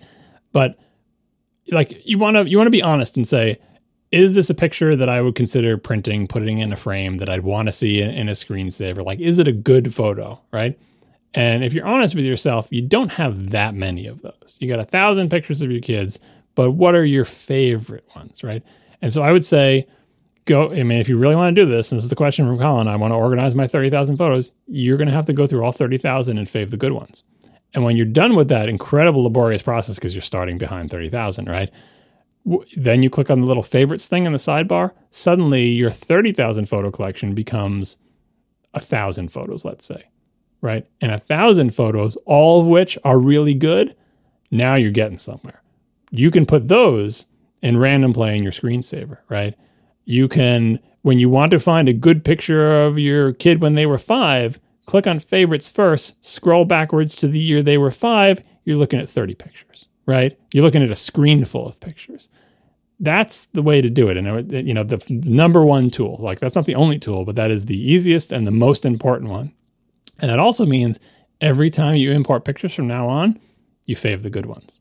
It's just an ongoing process. I know going through 30,000 is going to seem like a lot. It's not that bad. You consider it like picking, right? Obviously, you can delete the ones that are blurry or terrible or out of focus, or like badly framed or whatever. Fave the really good ones. I'm not saying you have to edit the really good ones. I'm not saying you have to do anything with them. Just fave them. That is the most important one. And then beyond that, you can organize them into albums, put tags on them, use the face recognition. There's lots and lots of stuff you can do before that, but that's my number one tip. Marco, any thoughts? Nope, I don't organize my photo library at all. Yeah, for me, it's just by date. And I am trying to be somewhat diligent about the people feature in Apple Photos and making sure that that the photos that are claimed to be Declan, for example, are actually Declan. But I view almost everything I view on the file system by date, and in Apple Photos by either date or by location. So yeah, I'm pretty useless in this capacity. Sorry, Colin. Sam writes, how does one Google for specific tech problems without receiving incredibly vague and unrelated answers? I'm sure you've all faced this at some point. Search engines will always push the most generic catch-all articles because that's what gets the most clicks. I don't have any good recipes for this either, to be honest with you. I'm assuming that John does. Oftentimes I'll just blast through the first few results knowing full well that they're going to be shovelware. And then after, page 2 or 3, I'll finally find the thing that's useful. But John, you probably have some science that you can perform here.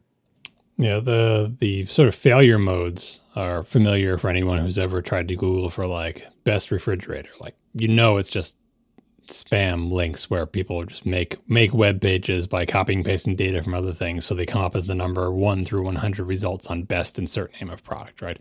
That's the one noise problem. The other one is I'm having a technical problem. No one's doing SEO to get this, but I don't know what to type to describe it. Like, computer won't work, screen frozen. Like, those are not going to get you anywhere because it's too generic and people have been having those problems forever, and it's a sign that you don't know enough about what's going on to formulate a good question. So there's 2 strategies that I want to recommend. The first is the sort of, if you're a tech nerd, this probably won't occur to you because it seems like it shouldn't work and it's like the wrong way to do things. But I'm here to tell you that you need to go against your instincts and try this, which is type out it's kind of like rubber ducking. Pretend someone came into the room and said, hey, what's the problem? And you had to explain it to them. Whatever you would say to them, type that into the Google search box. You're like, but I'm going to say 7 sentences to them. You want me to type that whole big thing into the search box? Yeah. Type, I was running Adobe Photoshop, and every time I click on the bucket tool, it makes a beeping noise, and then the screen turns blue, and I can't get it to stop. Every single word I just said, put that into the Google search box. And you're like, there's no way that's going to work. It's ridiculous. It's all that, that's just the way I phrased it in a sentence. And it's not, I'm not looking for those words. And what if someone described the problem but they use different words? Just try it. The way this works best, obviously, is for non-computer stuff where you say, that person with the brown hair who's been in the movie with Tom Cruise, but wasn't his co-star, but it was a different romantic interest. Type all that into the Google search box. Google does amazing things for that. Like, you can, again, when you're at someone's at a table, like, who was in that movie? And people are trying to do these 3-word Google queries.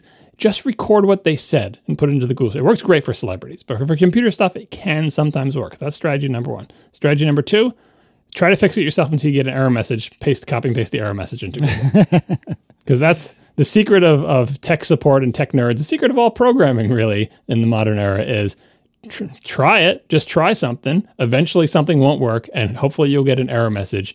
And you hope against hope that error message has enough uniqueness in it. Not too much uniqueness, because you don't want process IDs or dates or other stuff, right? But just enough uniqueness, and put the error message in double quotes. Maybe you'll get 0 results, then sort of narrow the double quotes down to just sort of the meat of the thing until you start getting results. Those are the main strategies I would employ. Is this is never going to work rubber ducking technique, and try it yourself, find an error message, put it in double quotes, and narrow the double quotes. Yeah, it's useful to know that, for most, at least on the Mac, most error messages have selectable text these days. So you can actually select the text and paste it right into Google if you want. But yeah, this is a problem. Trying to find any information on the web can be pretty difficult these days because there's just so much spam and algorithmically generated garbage and affiliate marketing sites and stuff. It's really hard. But I think this is like the skill we've been training our entire lives building up. As the web has gotten more and more filled with crap. I think the answer is you know that you're going to wade through a bunch of crap. You mentally prepare yourself like, all right, fine. I'm going to type in this terrible query into Google. I know I'm going to go through many pages of garbage trying to refine what I'm looking for. You will eventually find it. And it can feel like a long time when you have to do like 3 or 4 searches to like finally kind of like narrow in on what you're looking for. But in the reality, you're probably going to have your answer in 45 seconds, or something like that. Certainly, certain areas are worse than others. I agree with what John said about like if you're looking for like product recommendations, that's just garbage. Like the reason why Wirecutter is so popular is not because they necessarily always have great picks. I disagree with many of their picks. It's because there's pretty much nowhere else trustworthy to go.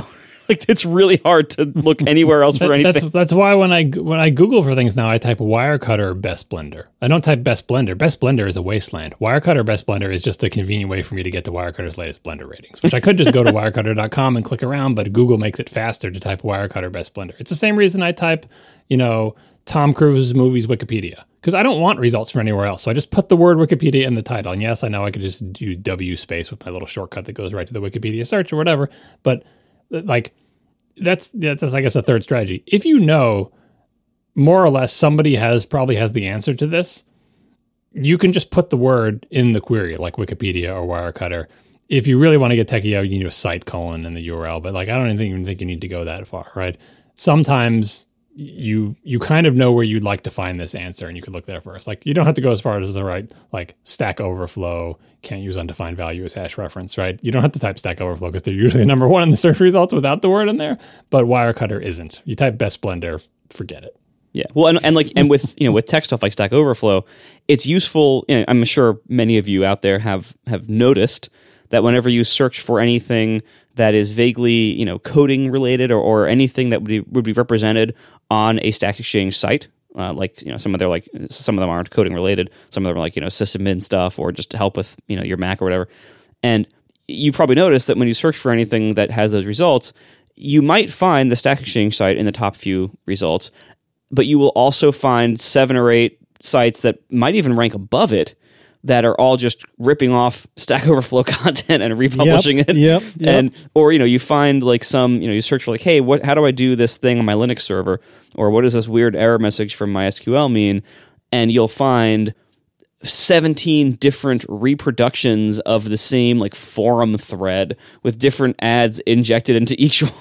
Just like from all these different sites that all are claiming to be independent and original, but of course you can tell they're all just scraping whatever the heck the same original source was, whether it was Stack Overflow or something else. And you just kind of as modern internet searchers, you just kind of learn to spot this kind of stuff, and you start realizing things like what John was saying, like if this is the kind of answer that I already know a pretty trustworthy source will probably have, I will just search for their answer. Which, again, this is not a great place for the world to be, but it's the place we have. So this is, you start realizing, like, okay, well, for these kind of things, I'll add Stack Overflow to the query, so I just go right there. For these kind of things, I'll add Wirecutter or whatever. That's the world we're in. This, incidentally, is a good way to judge the health of your website. Someone mentioned IMDb in the chat. IMDb is ostensibly the Internet Movie Database, but every time I want to know something about a movie, I type, list of Steven Spielberg movies Wikipedia, or I type the title of the movie Wikipedia. You know why? Because IMDb is impossible for me to find. I want to find out what year was this released and who was the director. Wikipedia has that info. Boom, 1 second. It's right there in my face. IMDb can't find it for the life of me, and then it wants me to log in and get pro, and it's like, forget it. So IMDb is failing. You can tell it's failing, and even if it was number 1 search results, like type in the title of the movie, like I just that's. And not that I keep promoting Wikipedia because I have my own problems with it or whatever, but like, the information architecture of your website is bad if people are actively avoiding it, even though it should be, quote unquote, should be the number 1 Google hit. Finally, Mark Slutsky writes, do I ever need to update Java? Every time this window comes up, I dismiss it. Been doing so for years now. Nothing bad ever seems to happen. But am I wrong to do so? Man, I forgot Java was a thing, to be honest with you. I cannot remember the last time I've had like a full bore Java installation on any of my computers. It's been, I think, longer since I've had a full bore, Windows VM on one of my computers. So this is a screenshot of, I think, the Apple software update dialog. Apple used to ship Java with its computers, and eventually it was available as a separate download. But once you installed it from Apple, like you'd get updates to it. And eventually just, Apple stopped supplying it. I don't think they support it all anymore. I don't even know what state it is. But this looks like the Apple update dialog. And one of the reasons I put this question in here is in recent years, because I have the non-Apple version of Java at work, because I actually needed it for work many, many years ago, right? In recent years, the current owners of Java, I think it's Oracle, right, have changed their always running updater thing in a way that an unprecedented way. I've never seen this before. So on my work computer, when the dialog comes up, like the Oracle Java updater thing, it doesn't say to me, you're running this version and this is a visualization version. Do you want to update or whatever? Like the Apple one has skip this version, remind me later, install update. So that's the regular Apple dialog. The Oracle whatever dialog comes up, and it's some weird janky non-native UI, of course, right? And what it says to me is your computer is running something like this, not exact wording, but your computer is running Java, but you haven't used Java in over 2 years. Do you want to uninstall Java? We don't recommend you keep it installed if you're not using it. That's what the dialog box says. That's the first party one? Yes. The first thing it does, it says, hey, it looks like you haven't used Java in a while. We recommend that you uninstall it. That's amazing. Which is unprecedented. Like even Adobe Flash didn't offer to uninstall itself until it was literally no longer supported at all, right? Like Java's still supported. It's still a thing. It's not like Java is dead, right? It's a very popular language used all the time. Now, I haven't used Java on my Mac for many years, and the updater knows that, and it's not just like the default action, it's the first thing it wants me to do. It says you should, and it recommends it. It says you should uninstall it if you're not using it. And it's fascinating. So anyway, my answer for Mark is, if you're not using Java, even though this thing doesn't say that, uninstall it, right? Go to skip this version or whatever its problem is. Right? If you are using Java, update it. Those are your two choices. Because let's say you're not, it's well, what if I need Java later? You can always get Java again. It's not going anywhere, right? But if you're not using it, this dialog box doesn't say whether or not you're using it, right? But if you're not using Java, get rid of it. Find the Java uninstaller. I know this is difficult with Apple stuff because they don't provide uninstallers and there's no option to uninstall on this thing. But you can, again, using your new Google skills that you learned, how to uninstall Java for macOS, right? And you will find, and again, look at the dates and the results or whatever. You will eventually find a way to do it, or a link to an uninstaller, macOS Java uninstaller, Mac Java uninstaller. You'll narrow it down pretty quickly. Get rid of it. Don't worry if you ever need it again. You can always reinstall it. So that's my advice. Yeah, I would say don't even decide whether you actually use it or not. Just uninstall it and see if anything breaks. And if anything does break, reinstall it. Yeah, it's not dangerous or anything. Official, as long as it's not actual malware, it's real Java. Java's fine. It's a thing. Sometimes you might need to run a Java application. It's perfectly fine. It's not, like I said, the Oracle, which is generally considered to be an evil company, their installer is the one that's offering to uninstall it. So I think they're trying to do the right thing. They don't want you to have an old version of Java that you never use on your computer, because if it suddenly becomes an avenue for an exploit, that reflects badly on Oracle, I suppose. So they're saying the default choice should be a recommendation that you uninstall the software, because it's clearly you're not using it. All right. Thanks to our sponsors this week, Memberful, Linode, and Made In. And thank you to our members who support us directly. You can join at atp.fm/join. We will talk to you next week. Now the show is over. They didn't even mean to begin, 'cause it was accidental. Oh, it was accidental. John didn't do any research. Marco and Casey wouldn't let him, 'cause it was accidental. Oh, it was accidental. And you can find the show notes at atp.fm. And if you're into Twitter, you can follow them at CASEYLISS. So that's Casey Liss, MARCOARMENT, Marco Arment, SIRAC, USA Syracuse. It's accidental.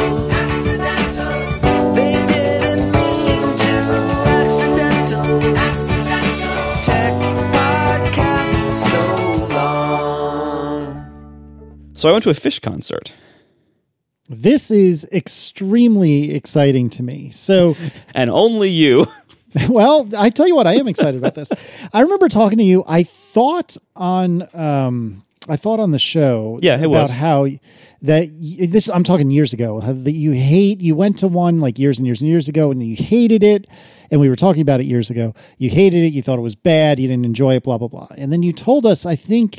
I don't even think it was in the bootleg. I think it was privately. You had said, "Hey, I'm going to this Fish concert." Or no, did you say it publicly? I said it on. I think it was the bootleg. I don't think it was in the final show. Anyway, it doesn't really matter. But one way or another, you said, "Hey, I'm going to this Fish concert," and I was stupefied because the last we had spoken about it, it sounded like it was a never again sort of scenario, and I really miss live music. Whether or not anyone listening agrees with my taste in music, and I would assume most of you do not, I really, really love live music. And I haven't, even in the before times, it had been a while since I'd been to a concert. But I am very excited, even though I'm not a particularly large Fish fan. In fact, I don't particularly like Fish very much. I am super excited to hear your report on how it was going to a concert at all, and especially in these so unprecedented times. So where did you go? What'd you see? Well, you obviously saw Fish, but like, what happened, man? So I mentioned a few months back that I like when we were talking about COVID, a few months back, and I mentioned how like I thought it would be really cool to go to one of the first Fish concerts, even possibly the first one after COVID, to just kind of feel that energy, to kind of celebrate like the end of COVID and to feel. I figured it would be like a very culturally significant moment, at least for my culture as a Fish fan, but just like to kind of feel that after COVID. Now, in practice, COVID isn't over, and it kind of will probably never be over. I think most of the evidence suggests an endemic future, not the end of a pandemic, but just now it's going to be one of these viruses that just is like the flu and cold, that it just kind of goes around, and we try to get shots for it here and there and whatever. But anyway, that's for another night. But COVID isn't over. It didn't end, but live music is starting back up, in responsible ways. And when I first said that, I was kind of like on the fence about whether I should go, because the first scheduled concerts were just going to be like whatever was supposed to happen in 2020. They just changed the year to 2021, and so it was gonna start like in June or July.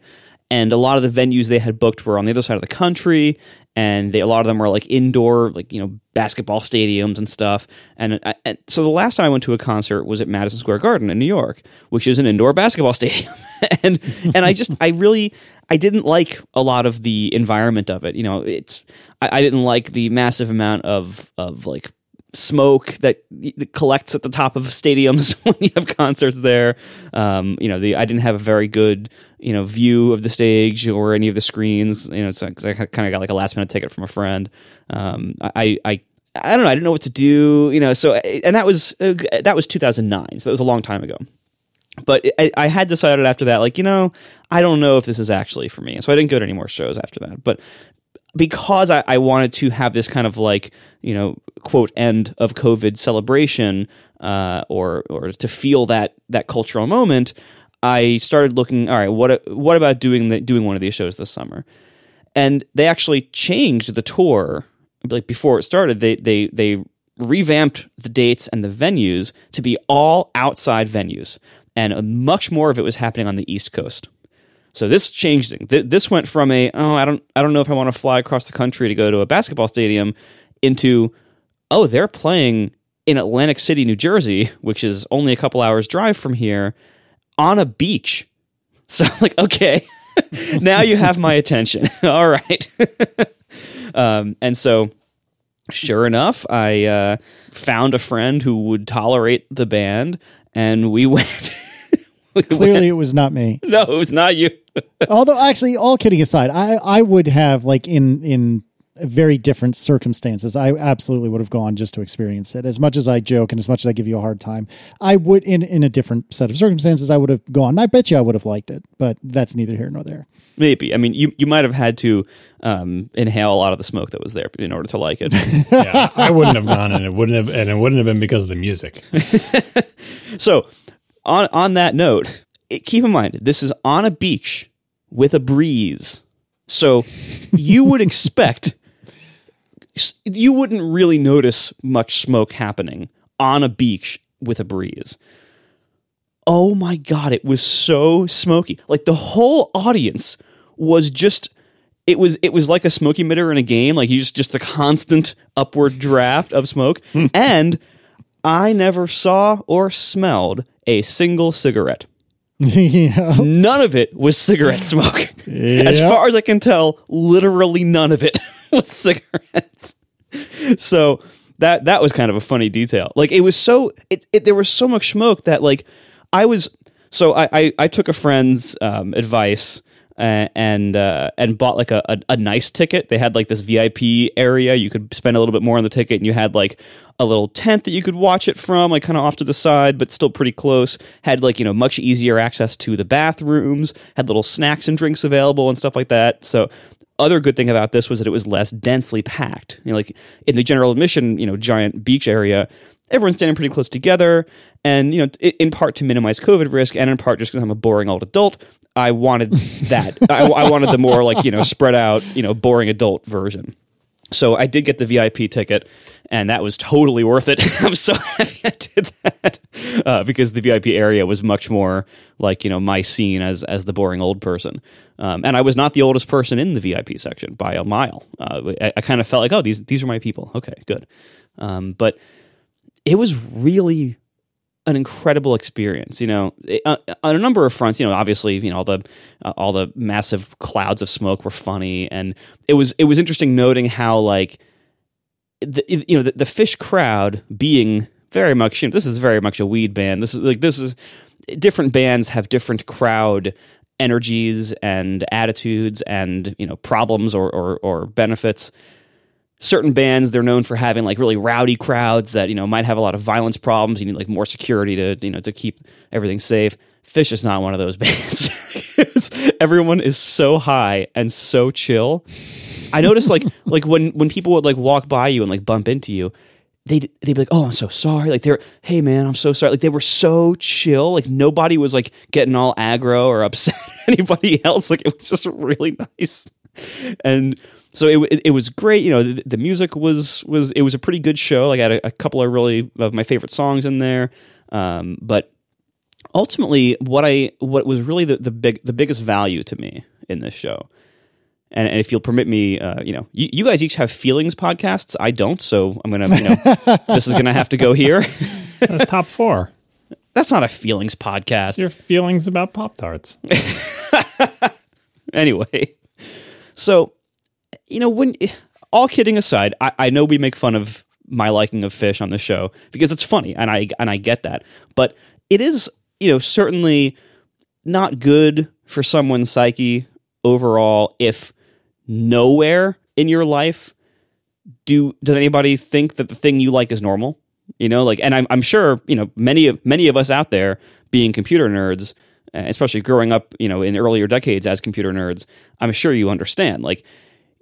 When the thing that you're into or that you identify with or that resonates with you, when everyone else thinks that's weird, when you're like the only person in the room who ever likes the band you like, that weighs on someone. It's a significant thing. When your own wife can't tolerate the music. Yeah, right. She can't. She tries. Bless her. She tries, but she can't, and it's fine.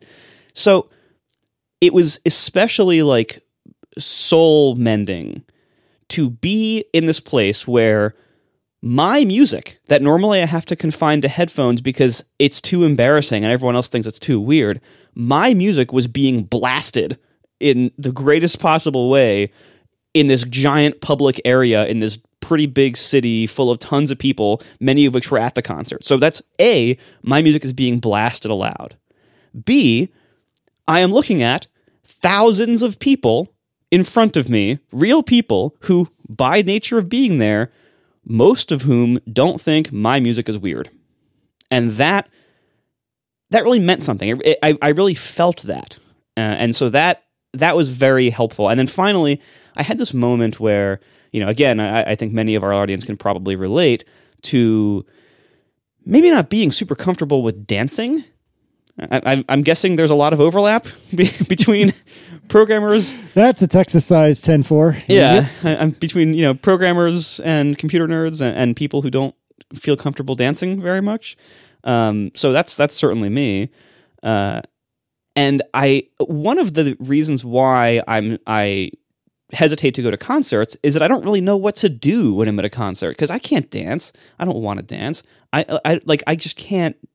I don't want to have that awkwardness, of like trying to being pressured to like do something and being the weird guy just standing there, or like weirdly moving my foot or something, So I was concerned a little bit about that going into this. So about halfway through the concert, I looked around and I realized two things. Number one, I had been moving slightly in my incredibly awkward, nerdy way to this music that is very hard to dance to. But I looked around the crowd and I saw every single other person was as bad at whatever the heck we were doing called dancing as I was. There were thousands of people who were exactly as weird and awkward and bad at this as I was. And it just is an incredible feeling to feel normal. It, like, in this way that you always thought you were weird, to have a place where you can feel normal and to feel fit in a way that you never fit in, that was worth everything. So that, I'm incredibly happy I went to this for many reasons, but I got a surprising amount of like soul repair out of it. And that was worth everything. And you didn't get COVID. And I didn't get COVID. Yay. Yeah. I got tested before and after. Yes, did not get COVID. So that helped a lot. But yeah, it was worth driving through New Jersey. Did you take any good pictures? Yeah, I have a couple like video clips. It was mostly like, just kind of like me, like, panning across the crowd from my vantage point. Just like I just wanted to see like what the stage setup was now that you've kind of described it. And just throw a couple on the Slack so I can see. Yeah, let me see. I will. But yeah, it's like the VIP tent was kind of like it was near the front but off to the side, and it was good because I was actually standing up on the top of a platform. Like I was basically standing at the top of a staircase that brings you like from the VIP platform, which was like a few feet up, down. And so I was looking over the crowd by a few feet instead of being down, So I had a fantastic view. I was going to use the analogy that like what you're describing is kind of like going to Macworld Expo back when Apple was doomed, right? Because you'd finally find people who like the weird computer you did, but someone in the chat had an even better example. Even better example because it's even more narrow interest. They described it as being kind of like going to an ATP live show. Like you listen to this weird podcast where they talk about technology and complain about Apple for 2 hours every week. And you're like the only person in your entire group of friends who even knows that this podcast exists, let alone listens to it. And then finally, you go to WWDC, and then suddenly you're a bunch of nerds who are into the same thing as you. And then you go to the ATP live show at WWDC, and now you're with the tiny subset of a subset of a subset of people who actually like this weird podcast. No, that is extremely kind of Who PhD to say. And, Marco, as much as I genuinely love just beating you up mercilessly about fish, I am extremely, extremely pleased and really happy that you had this experience, because I don't have exactly one-to-one feelings when I go to see a live show, but I get the same net joy. Like, my joy comes from different places is a better way of phrasing it. My joy comes from different places, but I have that unbelievable joy when I go to a concert of almost anything, even shows where I'm only mildly interested in the artist that's performing. I get such immense joy out of seeing music performed live. I think partly because I am so incredibly inept at performing anything that even vaguely resembles music. And so I just find it to be fascinating and incredibly impressive that any human being can make sounds that actually sound decent. But just to experience that and to have that feeling of we're all in this together in the best possible way, and we're all having fun together. And yeah, like the only time you'll find me dancing is at a concert, or if I've had way too much to drink, which hasn't happened in a long time. So, I agree with you there. In so many ways, your feeling and the joy that's exuding from you is so much the way I feel. And I'm so very genuinely glad that you had the opportunity to do that. So do you think you're going to try to make this, again, like COVID issues notwithstanding, are you going to try to make this something that you do more often? I think I'm going to keep a much closer look on like where they are performing, like what kind of venue are they performing at. I definitely, with this, I realize like quite how awesome a beach venue is. I've never seen a concert on a beach before this, so like it really is quite something to see. I would like to go maybe once a year or once every couple of years if they are playing at a really nice venue. And especially if they do this, one of those like VIP areas again, because that greatly added to the practicality and ease of me going to this concert. Like it's pretty good. Like when you're like a nearly 40-year-old boring guy to buy the seat where like when you have to go to the bathroom you can just walk like 30 feet over and you get the air conditioned porta potty. It's a very different experience than what concerts usually are for most people. So yeah, certainly if they offer this kind of thing again, this is actually one of the first times they've had one of those VIP areas. But if they offer this kind of thing again, I would jump on it, and especially in a venue like this where it's easy for me to get in and out of it, and like travel time isn't too bad, and it's a beautiful place, with a nice outdoor scenario. I would definitely jump on that in the future. Last big concert I went to, I held my pee the whole time. It's a young person's game. I was looking at there was some forum post back when the tickets first went for sale. I was trying to research like what the different ticket types meant, and of course, so it's all these like Fish fan forums and stuff that you get all these results from. Speaking of Googling for answers, and and one guy was complaining. He was asking like, hey, how do you guys go to the bathroom at the shows? Like, what do you do for that? And this one response was, just smoke a blunt and eat a block of cheese. Okay. So nothing has to come out. Oh, my word. I don't think that works for pee. Well, as opposed to drinking, though. Like, if you're drinking a lot, then... Mm-hmm. Yeah. Goodness. Yeah. Well, like I said, I'm very glad that you got you had the opportunity, that you did it, that it seems to have gone well. If COVID ever gets to the point that we're okay with it, and if there's ever a time that Fish is somewhere in between us, I would genuinely entertain making a trip and meeting up with you and going just to experience it, because I know when I see a Dave Matthews concert, which I haven't done in a couple of years, the smoke smell is strong, but I've got to imagine it is not even an iota compared to what it's like at a Fish concert. I cannot fathom what that was like. Well, and especially because like the email that you get with like what's allowed in, what kind of bag you can bring in and stuff like that. There's a whole section of it that's like no outside alcohol being able to brought in, no illicit substances, and it's like, okay, Fish has a lot of drug culture among the audience, especially like obviously there's going to be a lot of stuff going on in there, and I think that's kind of like a wink nudge thing. But then I realized afterwards, like, wait a minute, weed's legal in New Jersey, so that's not an illicit substance in this venue, actually. Marco, everything is legal in New Jersey. Well, yeah, except like, good road design. But I realized afterwards, like, oh, that's why, like, normally at a Fish concert, nobody would really care. But here they especially didn't care. And I think that's why it was so incredibly, like, everyone, just massive cloud of smoke above the whole audience the whole time. Oh, man. So for what it's worth, I thought we were going to talk about this last week. We didn't end up having the chance, but I took a look at the set list from your concert and the set list from the most recent Dave Matthews concert for which I could find the time that each song took. And I made a list in Solver of here's how long each of the Fish songs was, and then here's how long of each of the Dave Matthews songs were.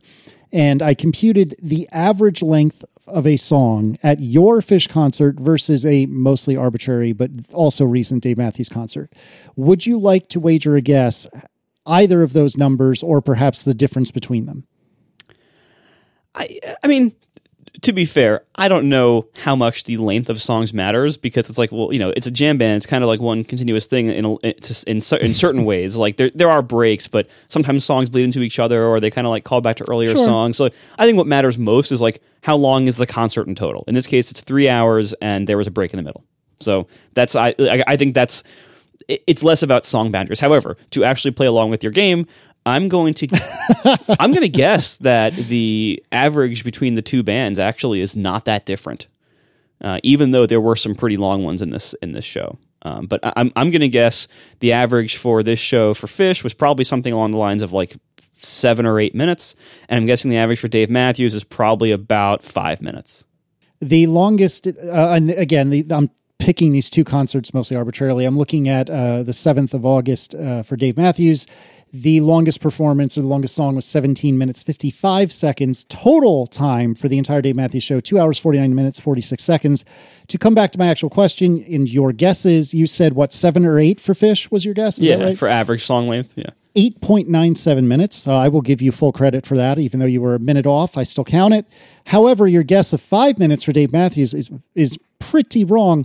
8 minutes for Dave Matthews. So a difference of only about a minute. It was 8.97 versus 8.09. So only a minute difference between the two. I would have figured, especially given all the fun I've made of Fish over the years, I would have figured it would have been like 15, 20 minutes for Fish and like 10-ish for, less than 10 for Dave.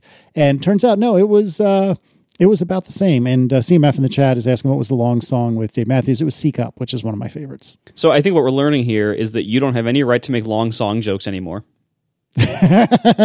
Possibly. I mean, I'm looking at this Dave Matthews set list is 18 minutes, 10 minutes, 15. I'm skipping a lot, but of the long ones, there's 18 minutes, 10 minutes, 15 minutes, 12 minutes, and those were all the double digit songs. Looking at the Fish set, 14 minutes, 20 minutes, 15 minutes, 10 minutes, 11 minutes, 15 minutes. So there were more that were double digit minutes, but still, it wasn't night and day like I would have expected. Yeah. Fish should have They Might Be Giants open for them and just do like their super short songs to pull down the average. Speaking of which, was there an opening band? There's never an opening band for Fish anymore. There hasn't been for a very long time. In part, know that. So one of the reasons why like it's good to be a fan of this band is like they just want to give you as much music as possible, and so they start their shows pretty much on time. Like, a lot of growing up in the 90s, you see a lot of these, like, 90s, like everything sucks, caring about things sucks, you suck, like a lot of that culture in the 90s. And so, there was this arrogant rock star culture of like, you'd have the opening band, they would start late, and then there'd be this long wait, and then the quote, reel or whatever, like the headlining band would start even later, and you're just waiting, and they're just making you wait, and you're just like, you feel like they're being jerks to you by making you wait all this time, and they're trying to be cool, and it's like, no, you're just being a jerk. This is not how his origins in the 90s, by the way, just FYI. Well, yeah, I know. I'm just saying, like, we saw it a lot in the 90s, because that's when Casey and I grew up. Right. And so, Fish has none of that attitude. There's none of that, like, we're cool, like, F you. Like, there's none of that attitude. It's a very much like a positive, just, they're happy to be there and play, and that's what they want to do. And so they don't have opening bands because they want to cram in as much music as possible, and they're limited by like how late the venue and city will let them perform. They just want to cram stuff in, so they show up on time and they give you 3 hours of music. Like there's like a 15-minute set break in the middle. Everyone takes a break, goes to the bathroom, whatever, but otherwise, like, it's a ton of music. And this is and I love that they just show up on time every time. Like, it's good being a Fish fan, even though you get no support from any room you're in. But somehow they're selling out stadiums and beaches for 3 days in a row in the same city all the time. All those thousands of people have to go to something. Like, where do they go? Where are all these people in the rest of life? Like, when I'm, in all these rooms I apparently find myself in, where are all these people? Well, there's not one of them in the room? Like, really? There's thousands of them right here. There's not one in all these other rooms I'm in?